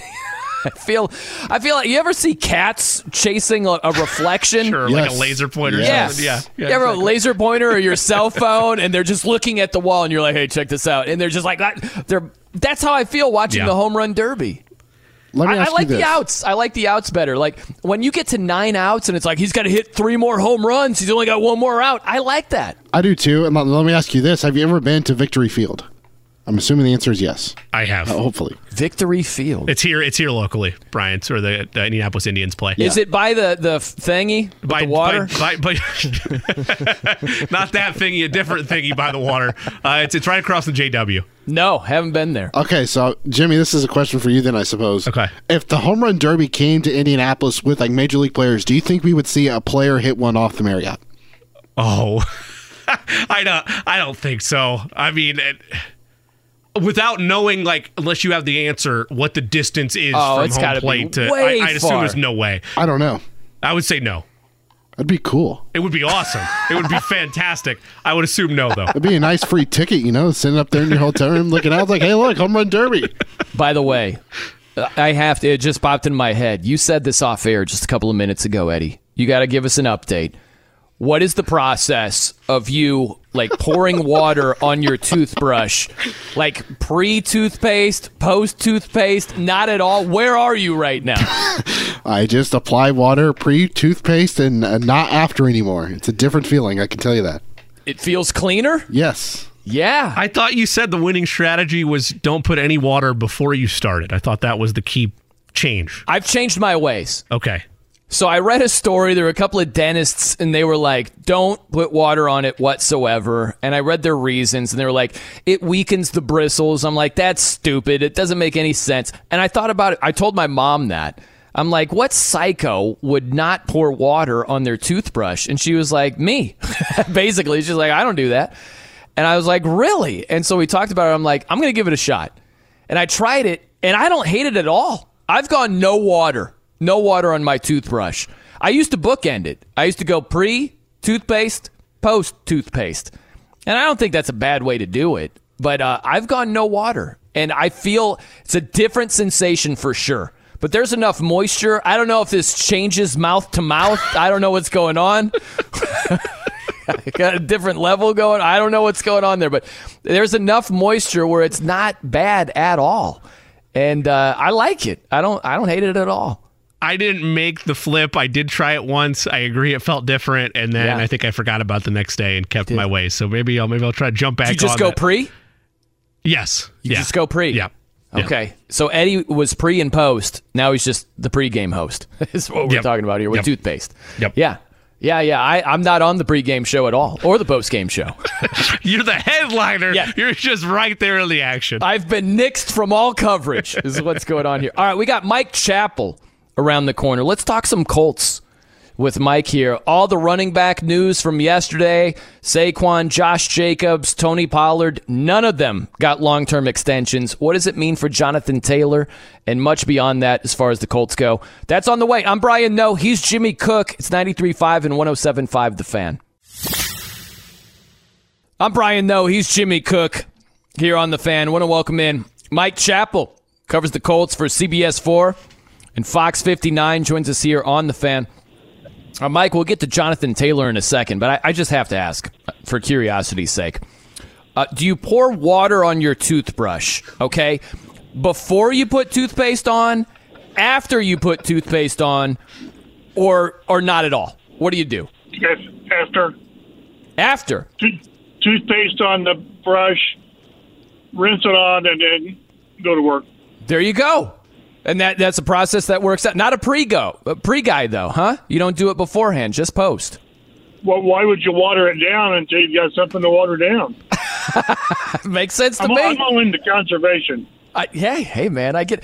Well, that's a good segue to the running back market, right? Because teams are all to conservation over here. No long-term deals, as you well know, for the top three running backs that were in line for an extension: Saquon, Josh Jacobs, Tony Pollard. What do you think of that? And more importantly, how does it relate to Jonathan Taylor going forward?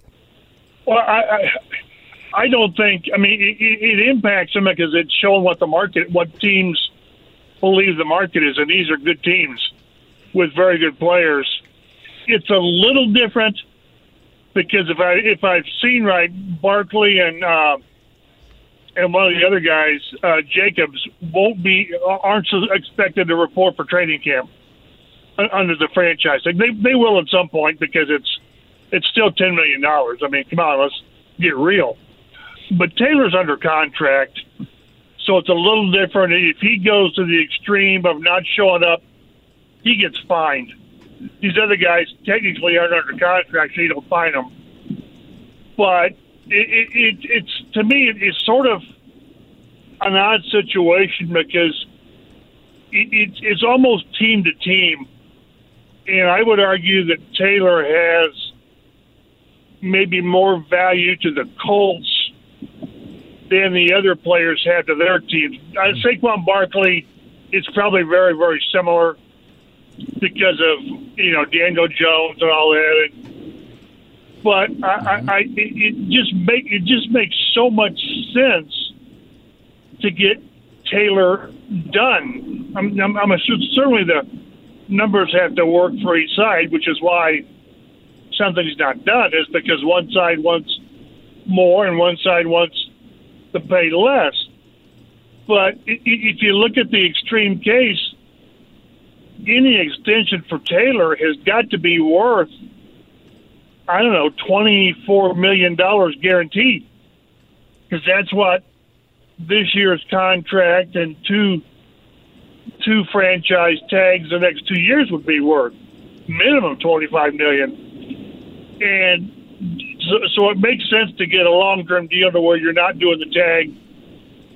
The tag is a protection allowed by the players. Keep in mind, these franchise tags were bargained in place. The players agreed to franchise transition tags in the labor agreement.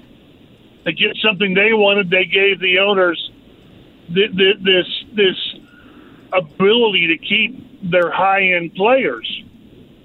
So as much as the hand-wringing that players do, players agreed to this. Now, it's only obviously going to impact a very, very small number of players, the really, really good players. But I just think that it makes sense for both sides to get done. It extends the Colts' practice of drafting and rewarding your own. Shaq, Braden Smith, Naheem Hines, and Grover Stewart, and on and on. And it gives Taylor some financial security that doesn't involve playing out this year and being tagged twice. And that would send such an awful message in the locker room, in my mind, to make arguably, in my mind, their best player. To me, he's their best player.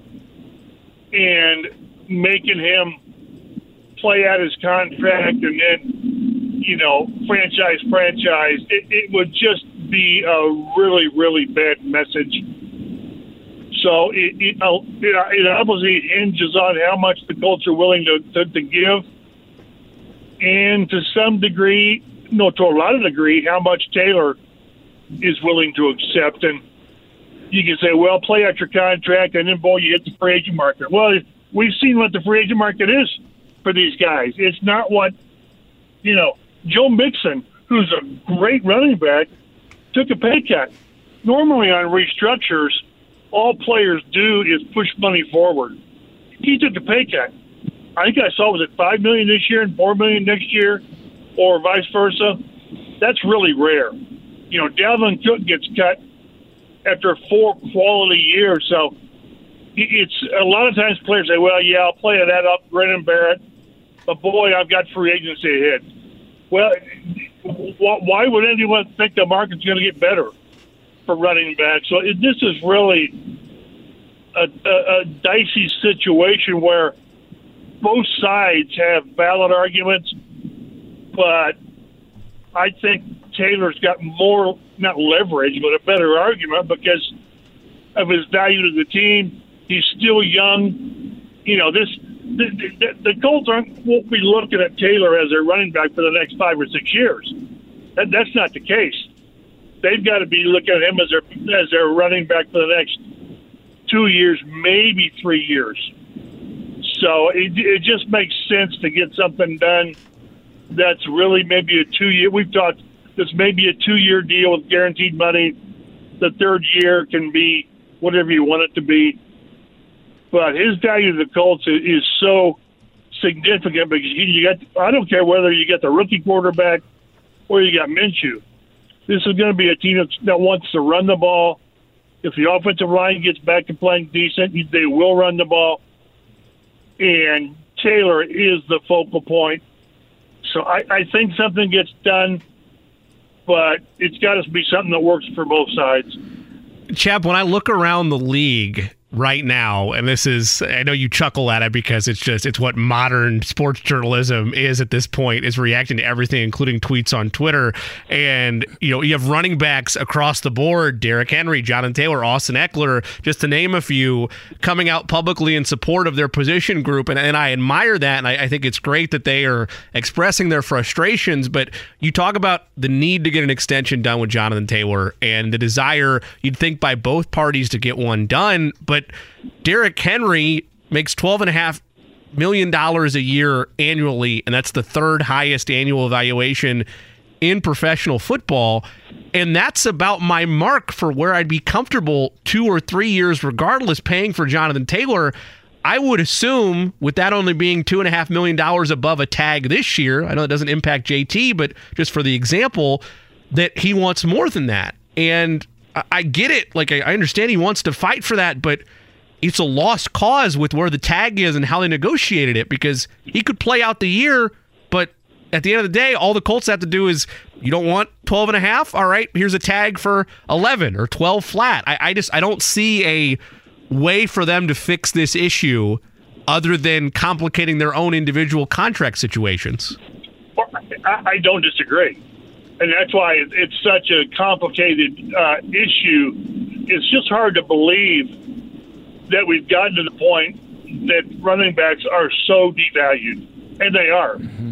It used to be, well, I remember the Bill Pulley years. It really was play them for 4 years and just work the heck out of them, and then you move on. Now, it was a little different with Edge, although he didn't get a second contract. His rookie contract, if I remember, was a 6-year deal, so it's apples and oranges, sort of. But teams are finding out that even if you get a really, really, really good back, Dalvin Cook, what was it, 4 straight 1,000 yards and Pro Bowls and all that, that it's such a passing league that you can find a guy. And that's such a slap in the face to every running back that, boy, you're really good, but we can find a replacement. So you're right. That's why if the Colts want to play hardball, you say, okay, I think it's $4 million this year as a base, and then we'll give you, the franchise tag will be 11 or something next year, and it'll be 12 the next year. Yeah, that's why it seems like any extension, if they do it, it's got to at least equal his pay this year and 2 franchise tags, which again it's 25, 26, whatever they are. And whether they're willing to do that, I just have to believe that he's got easily 3 good years in him. I just do. And to think that you can replace him in the off season, I guess you can. But he is an elite player in his position. He's still young. He would have had a decent year last year. I don't even know what was it, 4 or 5 games, whatever it was. He still averaged 4.5 yards a carry. Mm-hmm. I mean, he wasn't just awful. And he was, his effectiveness was impacted by the offensive line and the ankle injury. He has not been an injured player, so I don't think that's an issue. It's just going to be what they want to commit to a running back, even a great one. And they wouldn't. I don't think they would do it. But you go into negotiations and say he's a running back. He had the greatest season by a Colts running back ever 2 years ago, 1,800 yards and whatever it was from scrimmage and the touchdowns, and we didn't make the playoffs. So how good was he? Well, it certainly wasn't his fault that they didn't make the playoffs. So I just think that, and again, I keep going back to one thing that maybe impacts, maybe doesn't. When we talked to JT the last time, he stressed his value in the community and all that. Well, that's good, but that's not going to have much weight. I just think it reinforces the team's practice of rewarding their own. Quentin Nelson, I mean, all these guys I rattle off that's gotten second contracts. And to think that they all of a sudden would play hardball with, again, to me, their best player. We could argue the best player and all that, but to play hardball and hold the line on him. Now, if he's wanting $15, $16 million a year, he's not going to get it. I just don't think he's going to get it. I always thought the contract that I would have liked for both sides to go after, and he wouldn't agree probably. Nick Chubb got 3 years, $36.6. What's that, $13.3 a year? I think that's a nice contract. I'm not sure he would want to settle for that, but there's going to have to be compromise on each side. I just keep going back to their practices have been rewarding your own. And this will be a break from that if they don't do it. And players will notice. Other players will notice that all of a sudden you're not rewarding your own. That's why I say I think it gets done providing his side shows a little bit of compromise, and the Colts compromise by paying him more than what they might want to pay him. He's Mike Chappell joining us here on The Fan. You mentioned that the players, they agreed to this system, and I'm not saying they're dumb, but sometimes in the moment you don't foresee how badly things will end up, and it's been a horrible system for running backs in particular. Did they know at the time what they were saying yes to, in your opinion? Sure, because whatever the number of players, do the math, 60 players by 30, let's say 2,000 players. This is only impacting 10 players, 12 players. So the vast majority of players will never, ever be impacted by the franchise tag. They just won't. And maybe they fought for better benefits, whatever. And if the vast majority of the players wanted X instead of fighting for Y, which would have been a franchise tag or whatever, it's just not going to be a factor because the majority it isn't going to be ever impacted by these tags. So I'm not surprised that the players allowed this, because it's not going to impact them. It's going to impact, again, a dozen players a year maybe.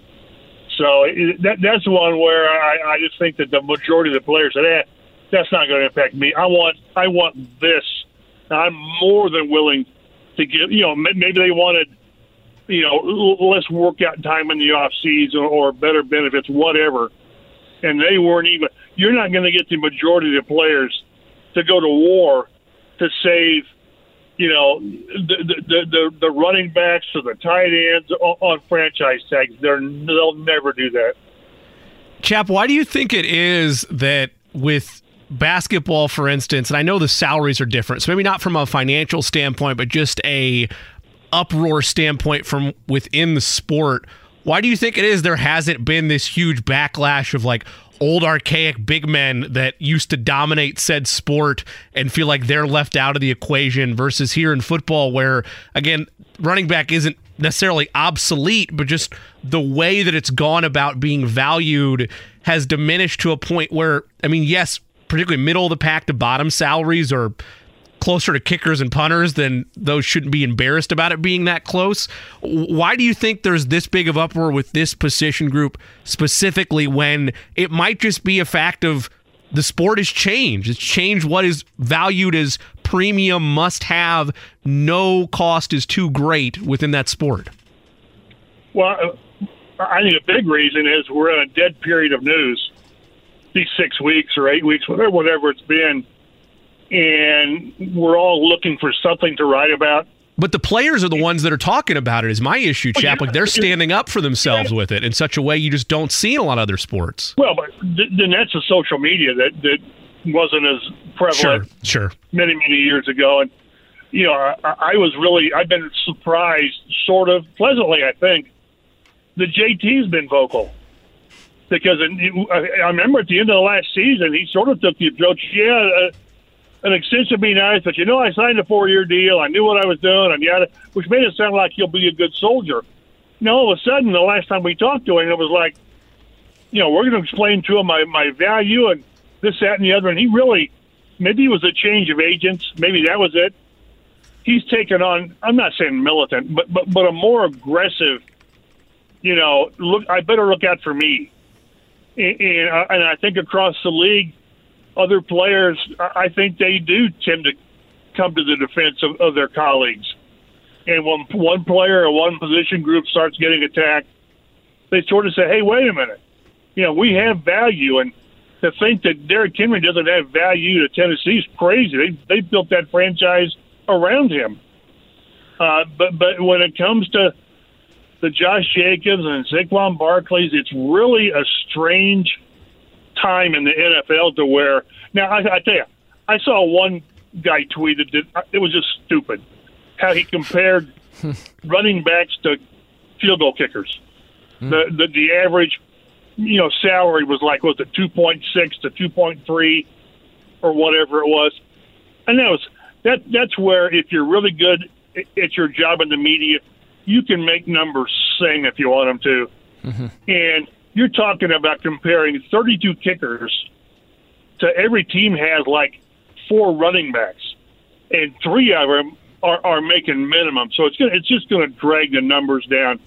So when I saw that, I thought, no, of all the arguments you're going to make, don't make that one. But I do think running backs are getting the short end of the stick, especially the really good ones. Where would Vegas be without Josh Jacobs? I mean, he was like, was it 40% of their offense last year, or at least their touches? And again, it just goes back to where back in the day it was, hey, get 5 years out of a running back, and we'll move on. Bill Polian used to take the approach, I'd rather get rid of a running back a year too soon than a year too late on a contract. And maybe we're seeing that again. And I go back to as great of a year as JT had 2 years ago, the Colts didn't make the playoffs. And again, that's not to downgrade him at all, because that was a fantastic season. But who's the last league rushing champ to make the Super Bowl? I think it's Sean Alexander.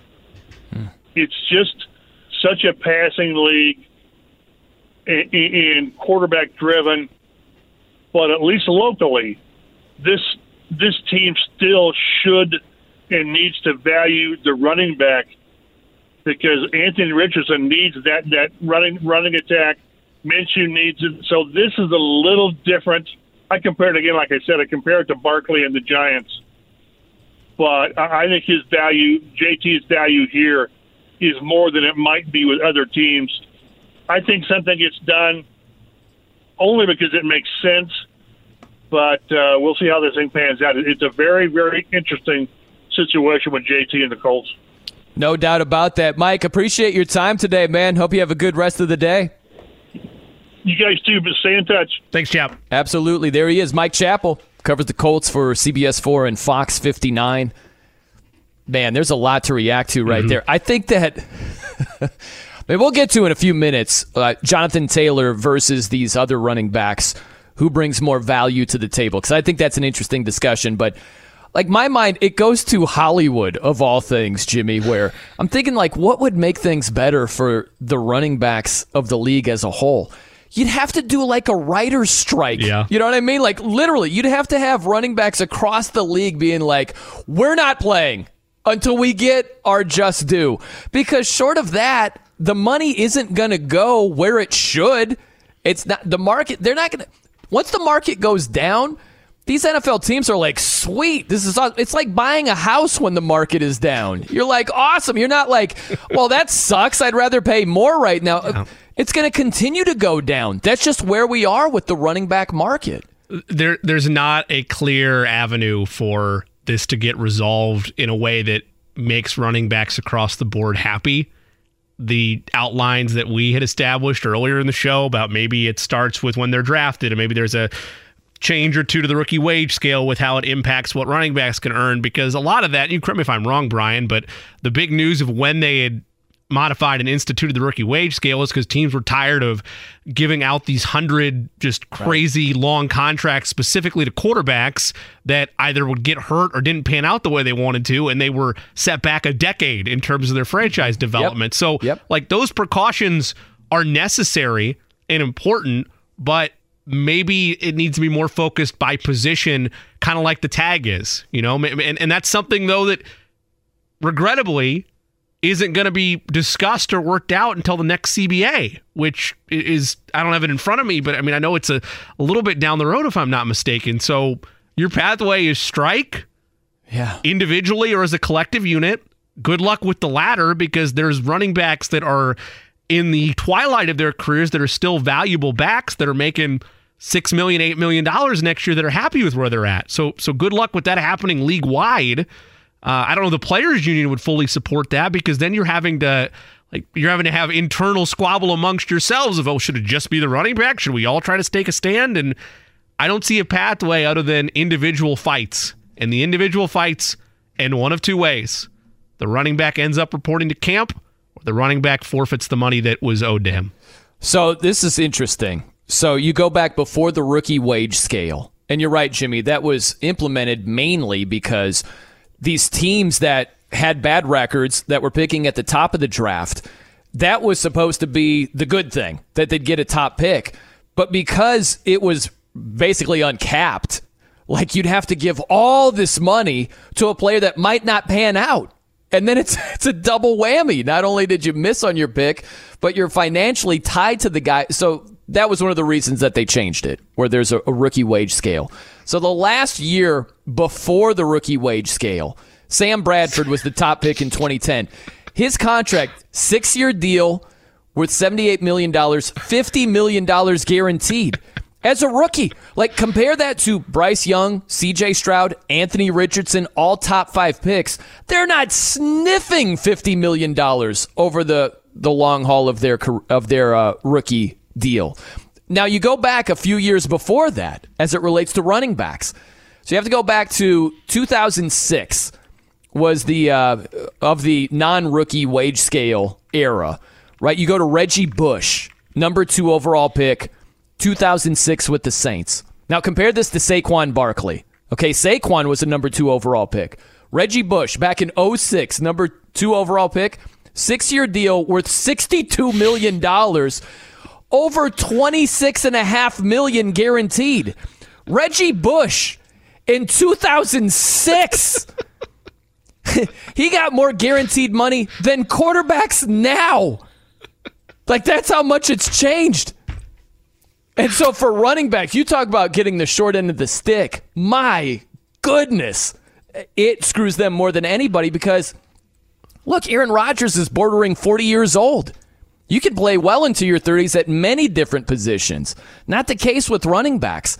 So you're under team control if you're a first-round pick for the first 5 years. Then you could get slapped with the franchise tag a couple of years. You're inching closer to 30 every single year. Yeah. When you're a free agent, it doesn't matter. No one wants to pay you anyway.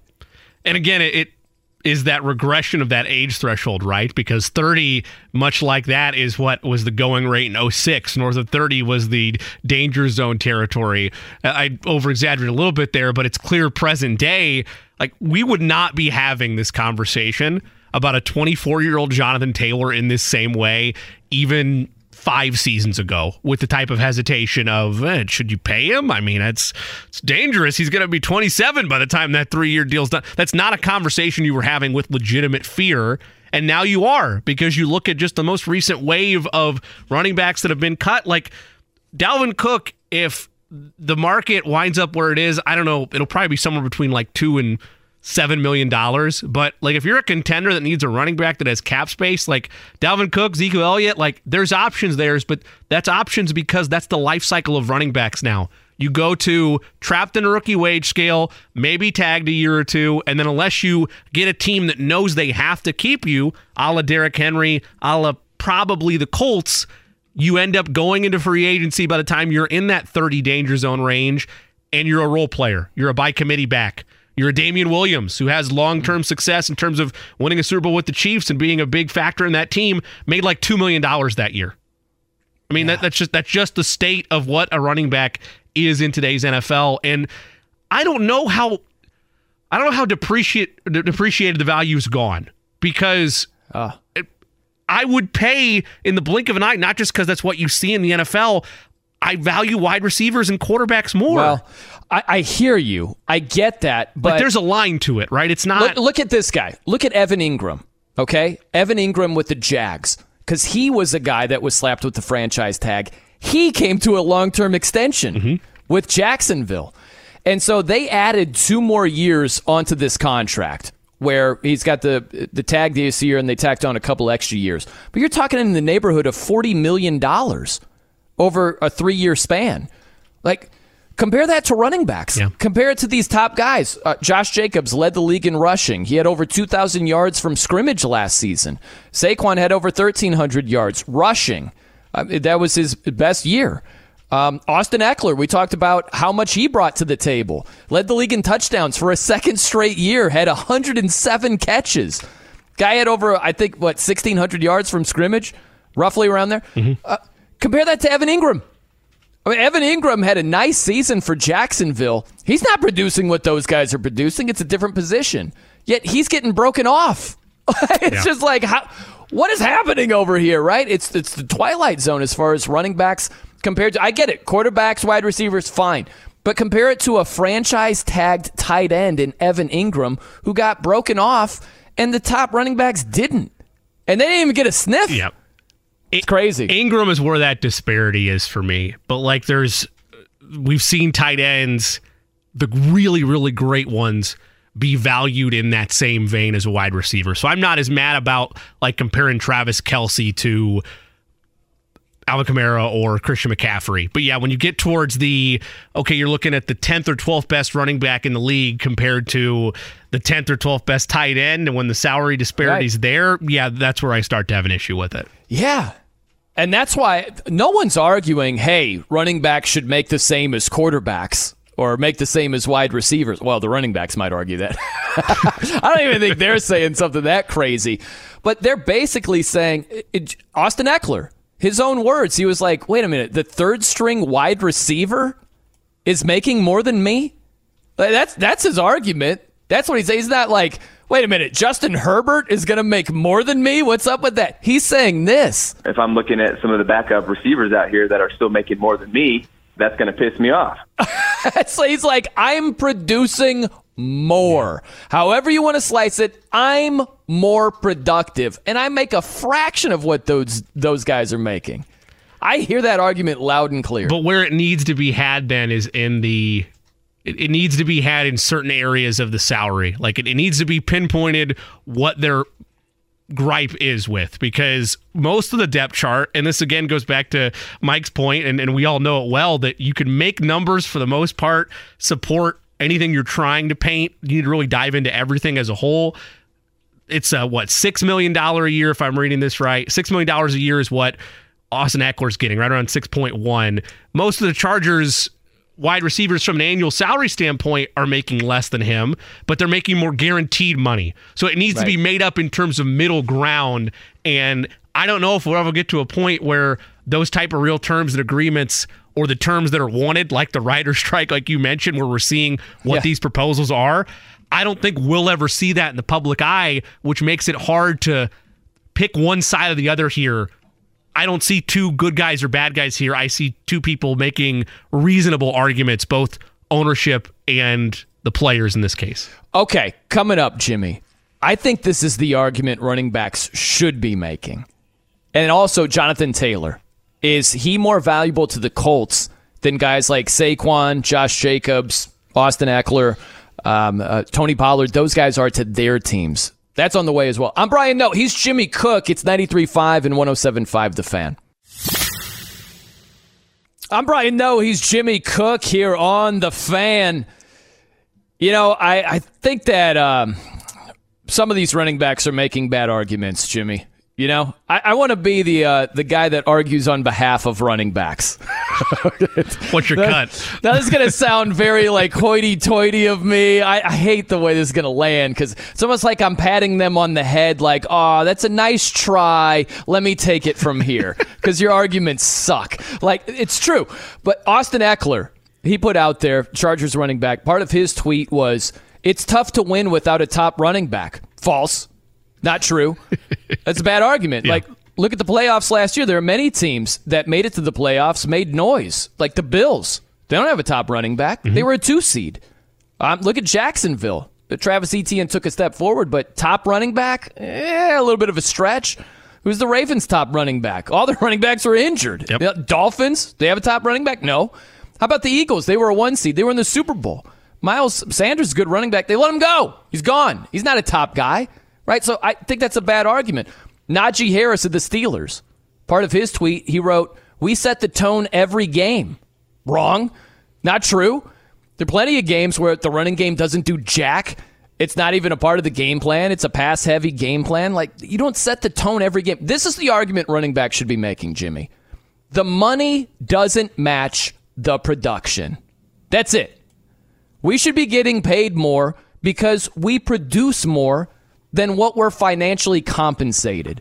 That's what it is. The money doesn't match the production. Keep it as simple as possible. Don't give me this, we're discardable widgets. It's tough to win without top running backs. We set the tone every game. Like, it's just false. A lot of these points are just wrong. What's factually correct is the money doesn't match the production. Josh Jacobs, what he did last year and what he's being given, $10 million for over 2,000 yards from scrimmage, the money doesn't match the production. That's the argument. So, in that same vein, as you being from the law offices of No, No, and No, trying to represent the running backs and their cleaner, better arguments, how does that get solved? Like, even if I'm an owner and I say, yeah, I agree with you, but that's you're right. Where we're at. Sorry. It doesn't. I think that the happy medium would be short-term deals for more money. That's where I think it is. Like Mike Chappell just talked about Nick Chubb's deal. It was 3 years, $36 million.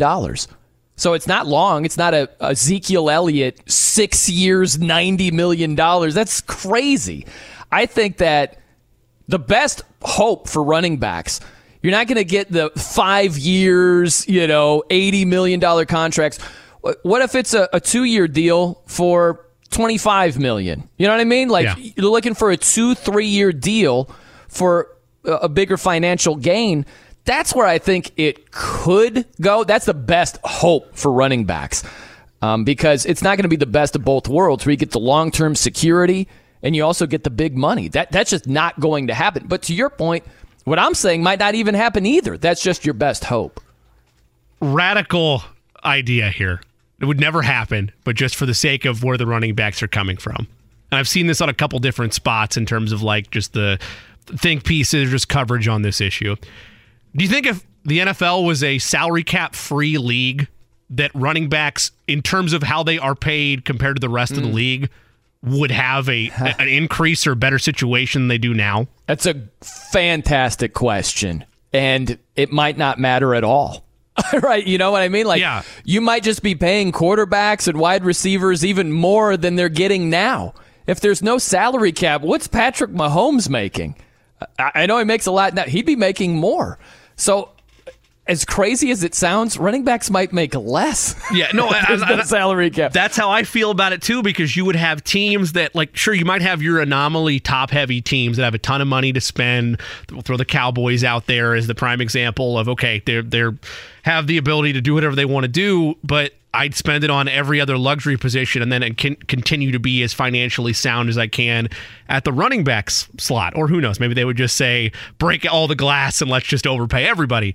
But for the rest of the league, as you look around and you see it in baseball all the time, for a lot of teams, you can only afford to pay one, maybe two guys, top tier, upper echelon, crazy eye-popping money. And then the rest you're filling out with team-friendly deals and maybe a couple overpays here or there, but not a ton with running backs. Like, if you were to do that to make it 1-year deals make more sense, well, for the team, it's still impacting my cap space. I would need some cap relief on that in some regard if I wanted to pay more upfront on a 1-year, 2-year deal to make running backs happier. How does that impact the other position groups? And then if you're having a modification of the cap, you can't just have it for running backs. You'd have to have it league-wide. Yeah. Right. Yeah. It's, man, it's crazy to think. Imagine if the NFL was like, no more salary caps, and the running backs are like, sweet, finally, and it still doesn't make a difference. It really could work out that way. Let's circle back to Jonathan Taylor, because Mike Chappell brought this up. He thinks that Jonathan Taylor brings more value to the Colts than the 3 running backs that didn't get long-term extensions do. Saquon with the Giants, Josh Jacobs with the Raiders, Tony Pollard with the Cowboys. I hear him. I mean, I totally get it. I think the best argument against that would be Saquon with the Giants, because what's different with Saquon, he's a number 2 overall pick. I've said it, Jimmy, I don't think it makes any sense to draft a guy number 2 overall and then not give him a long-term extension when he's been productive. I know he's been banged up for the better part of 3 years, but he bookended rookie season, 5th year last year. Great seasons. So if you draft a guy number 2, that's a premium pick. That's like buying a Lamborghini and not changing the oil and just not taking care of it whatsoever. Like, flat tires, who cares? Let's just drive it anyway. Right? Like, why? Why would you put that much money and that much value into a number 2 overall pick and then not extend the guy? That makes no sense to me whatsoever. But that's where Saquon is different from JT, is that the Giants have invested more in terms of draft capital in Saquon than the Colts have with JT. So I think that enters the equation. But then if you just look at them side-by-side, value they bring to the table, a young quarterback in Anthony Richardson, certainly not as seasoned as Daniel Jones, been around for 5 years, right? So, yeah, I think that JT brings more value to the table. But I don't know if it's going to do him any good when it's time to negotiate. Taylor has the edge in that comparison battle because even with the unknown around Anthony Richardson, we know what Daniel Jones is, and because quarterbacks are the hot commodity, the Giants had to pay him anyway, in the same way that eventually a deal had to get done with the Ravens and Lamar Jackson, even though, again, that was a deal that favored the Ravens versus the Giants deal is, you paid him that? That's what, okay, all right, good luck, go get him. But that offense and the straw that stirs that offensive drink, if you will, is Saquon Barkley, and his high-end years are the more productive years of this iteration of Giants football. On the Josh Jacobs side of things, look, we've outlined it. They've outlined it themselves. The Raiders are a bad football team. Like, they are. They make moves. They make splashy signings in the hopes that it's going to fix things with them, but they've been in a tailspin for the better part of the last 10 to 12 years outside of that one window where Derek Carr looked like he might be the next great quarterback in the NFL, then he broke his leg. Colts-wise, there's still enough unknown with Anthony Richardson and how young Jonathan Taylor is. He is more valuable than all of them because he's the only thing with a real high-level pulse on the offensive end. So that's why he wins out in my mind. But it is close, to your point, with where Saquon is and how lack of trust I have with Daniel Jones. Are you surprised, Jimmy, that the franchise tag even exists? Because I am. If you compare, I know this is the system that the players agreed to, but man, I don't know if they thought it would be this bad. Because think about this. There's a lot of risk involved, not just for running backs, for anybody who's tagged. Lamar Jackson was tagged, right? Where you're getting your money, but there's some fine print to read. You're getting heavily compensated depending on your position for 1 year, like the highest of your position group. But what happens if you suffer this big-time injury? It's going to affect your long-term money. I just think of the NBA. You're a big NBA guy. Imagine if the NBA said, you know what? We're going to do what the NFL does. We're going to introduce the franchise tag. And so instead of you getting your long-term security and this long-term deal and a bunch of guaranteed money, it's going to be 1 year. And you're going to make a lot of money for 1 year. But if you get hurt, then I guess you're kind of screwed because it could impact your long-term. They would freak out. They would lose their minds if you introduce something like that. I'm just surprised the franchise tag in the NFL exists. Well, again, I would love to play the role if I had this in the memory banks, but I'll be fully transparent. I looked it up during the segment to our fine audience. The tag was introduced in 1993. Pat Bowlen, owner of the Broncos at the time, it became referred to as the Elway rule because he was worried about signing a CBA with free agency happening because he might lose his star quarterback to free agency. And so a compromise there between the NFL and the Players Union was to have this franchise tag that would allow you to be able to retain or at least keep more control in theory of players that you would worry you could lose. The only NBA equivalent to it, and maybe this is the solution. I don't know if the owners would ever take it, but maybe this is the solution. Restricted free agency is the equivalent in the NBA. And that is where it's not just one party that you're stuck with. You're stuck with the tag in the NFL. There's no counters. There's no nothing. With restricted free agency, a team can make a big offer to the player, and then the team can either match or they can let him go. Like that is the closest equivalent that would be player personnel decision-making and a free agency type impact that the tag has in the NFL. The difference is it's more player friendly in theory with restricted free agency because multiple teams can bid on said player with the original owner of the player having the ability to match. Yeah, that's the closest thing you get. Would that fix it? I mean, the reason I would say no, it probably wouldn't fix it is this isn't it's a team by team issue, but it's the accepted practice around the league at this point. It is no longer a standard that running backs are the sole aspect of an offense to build around in today's NFL. This isn't just one team that's doing it. It's multiple teams that realize we're not going to pay you the type of money that you think you're worth because look around the league. That's not what running backs are evaluated as right now. Yeah. I don't know if it'd change it. I don't know. I don't know that it would. It would be different. It would certainly be a lot different. It's just, man, the amount of control that NFL teams have over the players that they draft. It's, again, like the NBA thing is what blows my mind is, could you imagine a franchise tag in the NBA? Like, I can't at all. And that's what we got in the NFL. And like, imagine, like, take it a step further. It's like suspend reality for a second. Sure. Imagine if there was a running back-like position in the NBA. For whatever reason, let's just say that centers broke down a lot faster. Like when you got to 30, that might be it. Like, and then imagine on top of that if there's a franchise tag in the NBA. You know what I mean? Yeah. Like, that's what we got. It's insane. But it's just the way it is now. If you're talking about the early 90s, NFL ownership just shrugs their shoulders and say, this is the system. Yeah. What do you mean? Like, change it now? Because it benefits them. It used to be for them to help protect superstars, and now it has become a tool fans do it all the time. If you're doing at-home general managing, you look at the roster, who's a breakout player that's about to get a big payday, tag him. Save the money, tag him, keep him under team control, spend elsewhere. Yeah. All right, I got some fantastic audio for you here, Jimmy. And I think it's going to be a great little interlude to some winning gambling picks from you. We'll do that right around the corner. I'm Brian Noe. He's Jimmy Cook. It's 93.5 and 107.5 The Fan.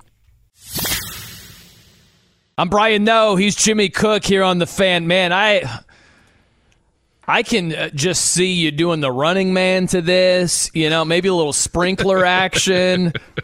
I don't know the go-to moves for you there, One Jimmy. for two is not bad, and no, it wasn't the sprinkler. Fair enough. Are you a fan of Queen at all? Yes. Yeah? Yes. I sang far too loudly, Don't Stop Me Now, at a wedding this past weekend. Did you? Oh, yeah. Was it a good rendition? Are we sure it's not Aerosmith? Come on now. Fair, but no. How about Bohemian Rhapsody? Are you a fan of that song? I do like it, yes. I don't have the vocal range for a lot of it, but I do enjoy Bohemian Rhapsody, yeah. That's good. So you'll enjoy this. This is from a weatherman in Houston on CW 39. He just he works in the lyrics to the song within his weathercasts over here. And he just does a mashup here. Check this out. Clear sky in Houston in the morning. Is this the real life or is this just fantasy? If you're just waking up and joining us, open your eyes, look up to the skies and see some sunshine. This time of year, we still get cold fronts, so the warm air is easy come, easy go. And relative to average, we're a little high, little low. Any way the wind blows doesn't really matter to me, as long as rain holds off for the weekend. But that doesn't necessarily look like it's going to be the case. I see a little silhouette of a rain cloud out there in the distance over the Gulf. That rain staying offshore, though, this morning. And if you have outdoor plans late in the day Saturday, you're thinking thunderbolts and lightning, very, very frightening. I don't expect any severe weather here, but certainly some downpours.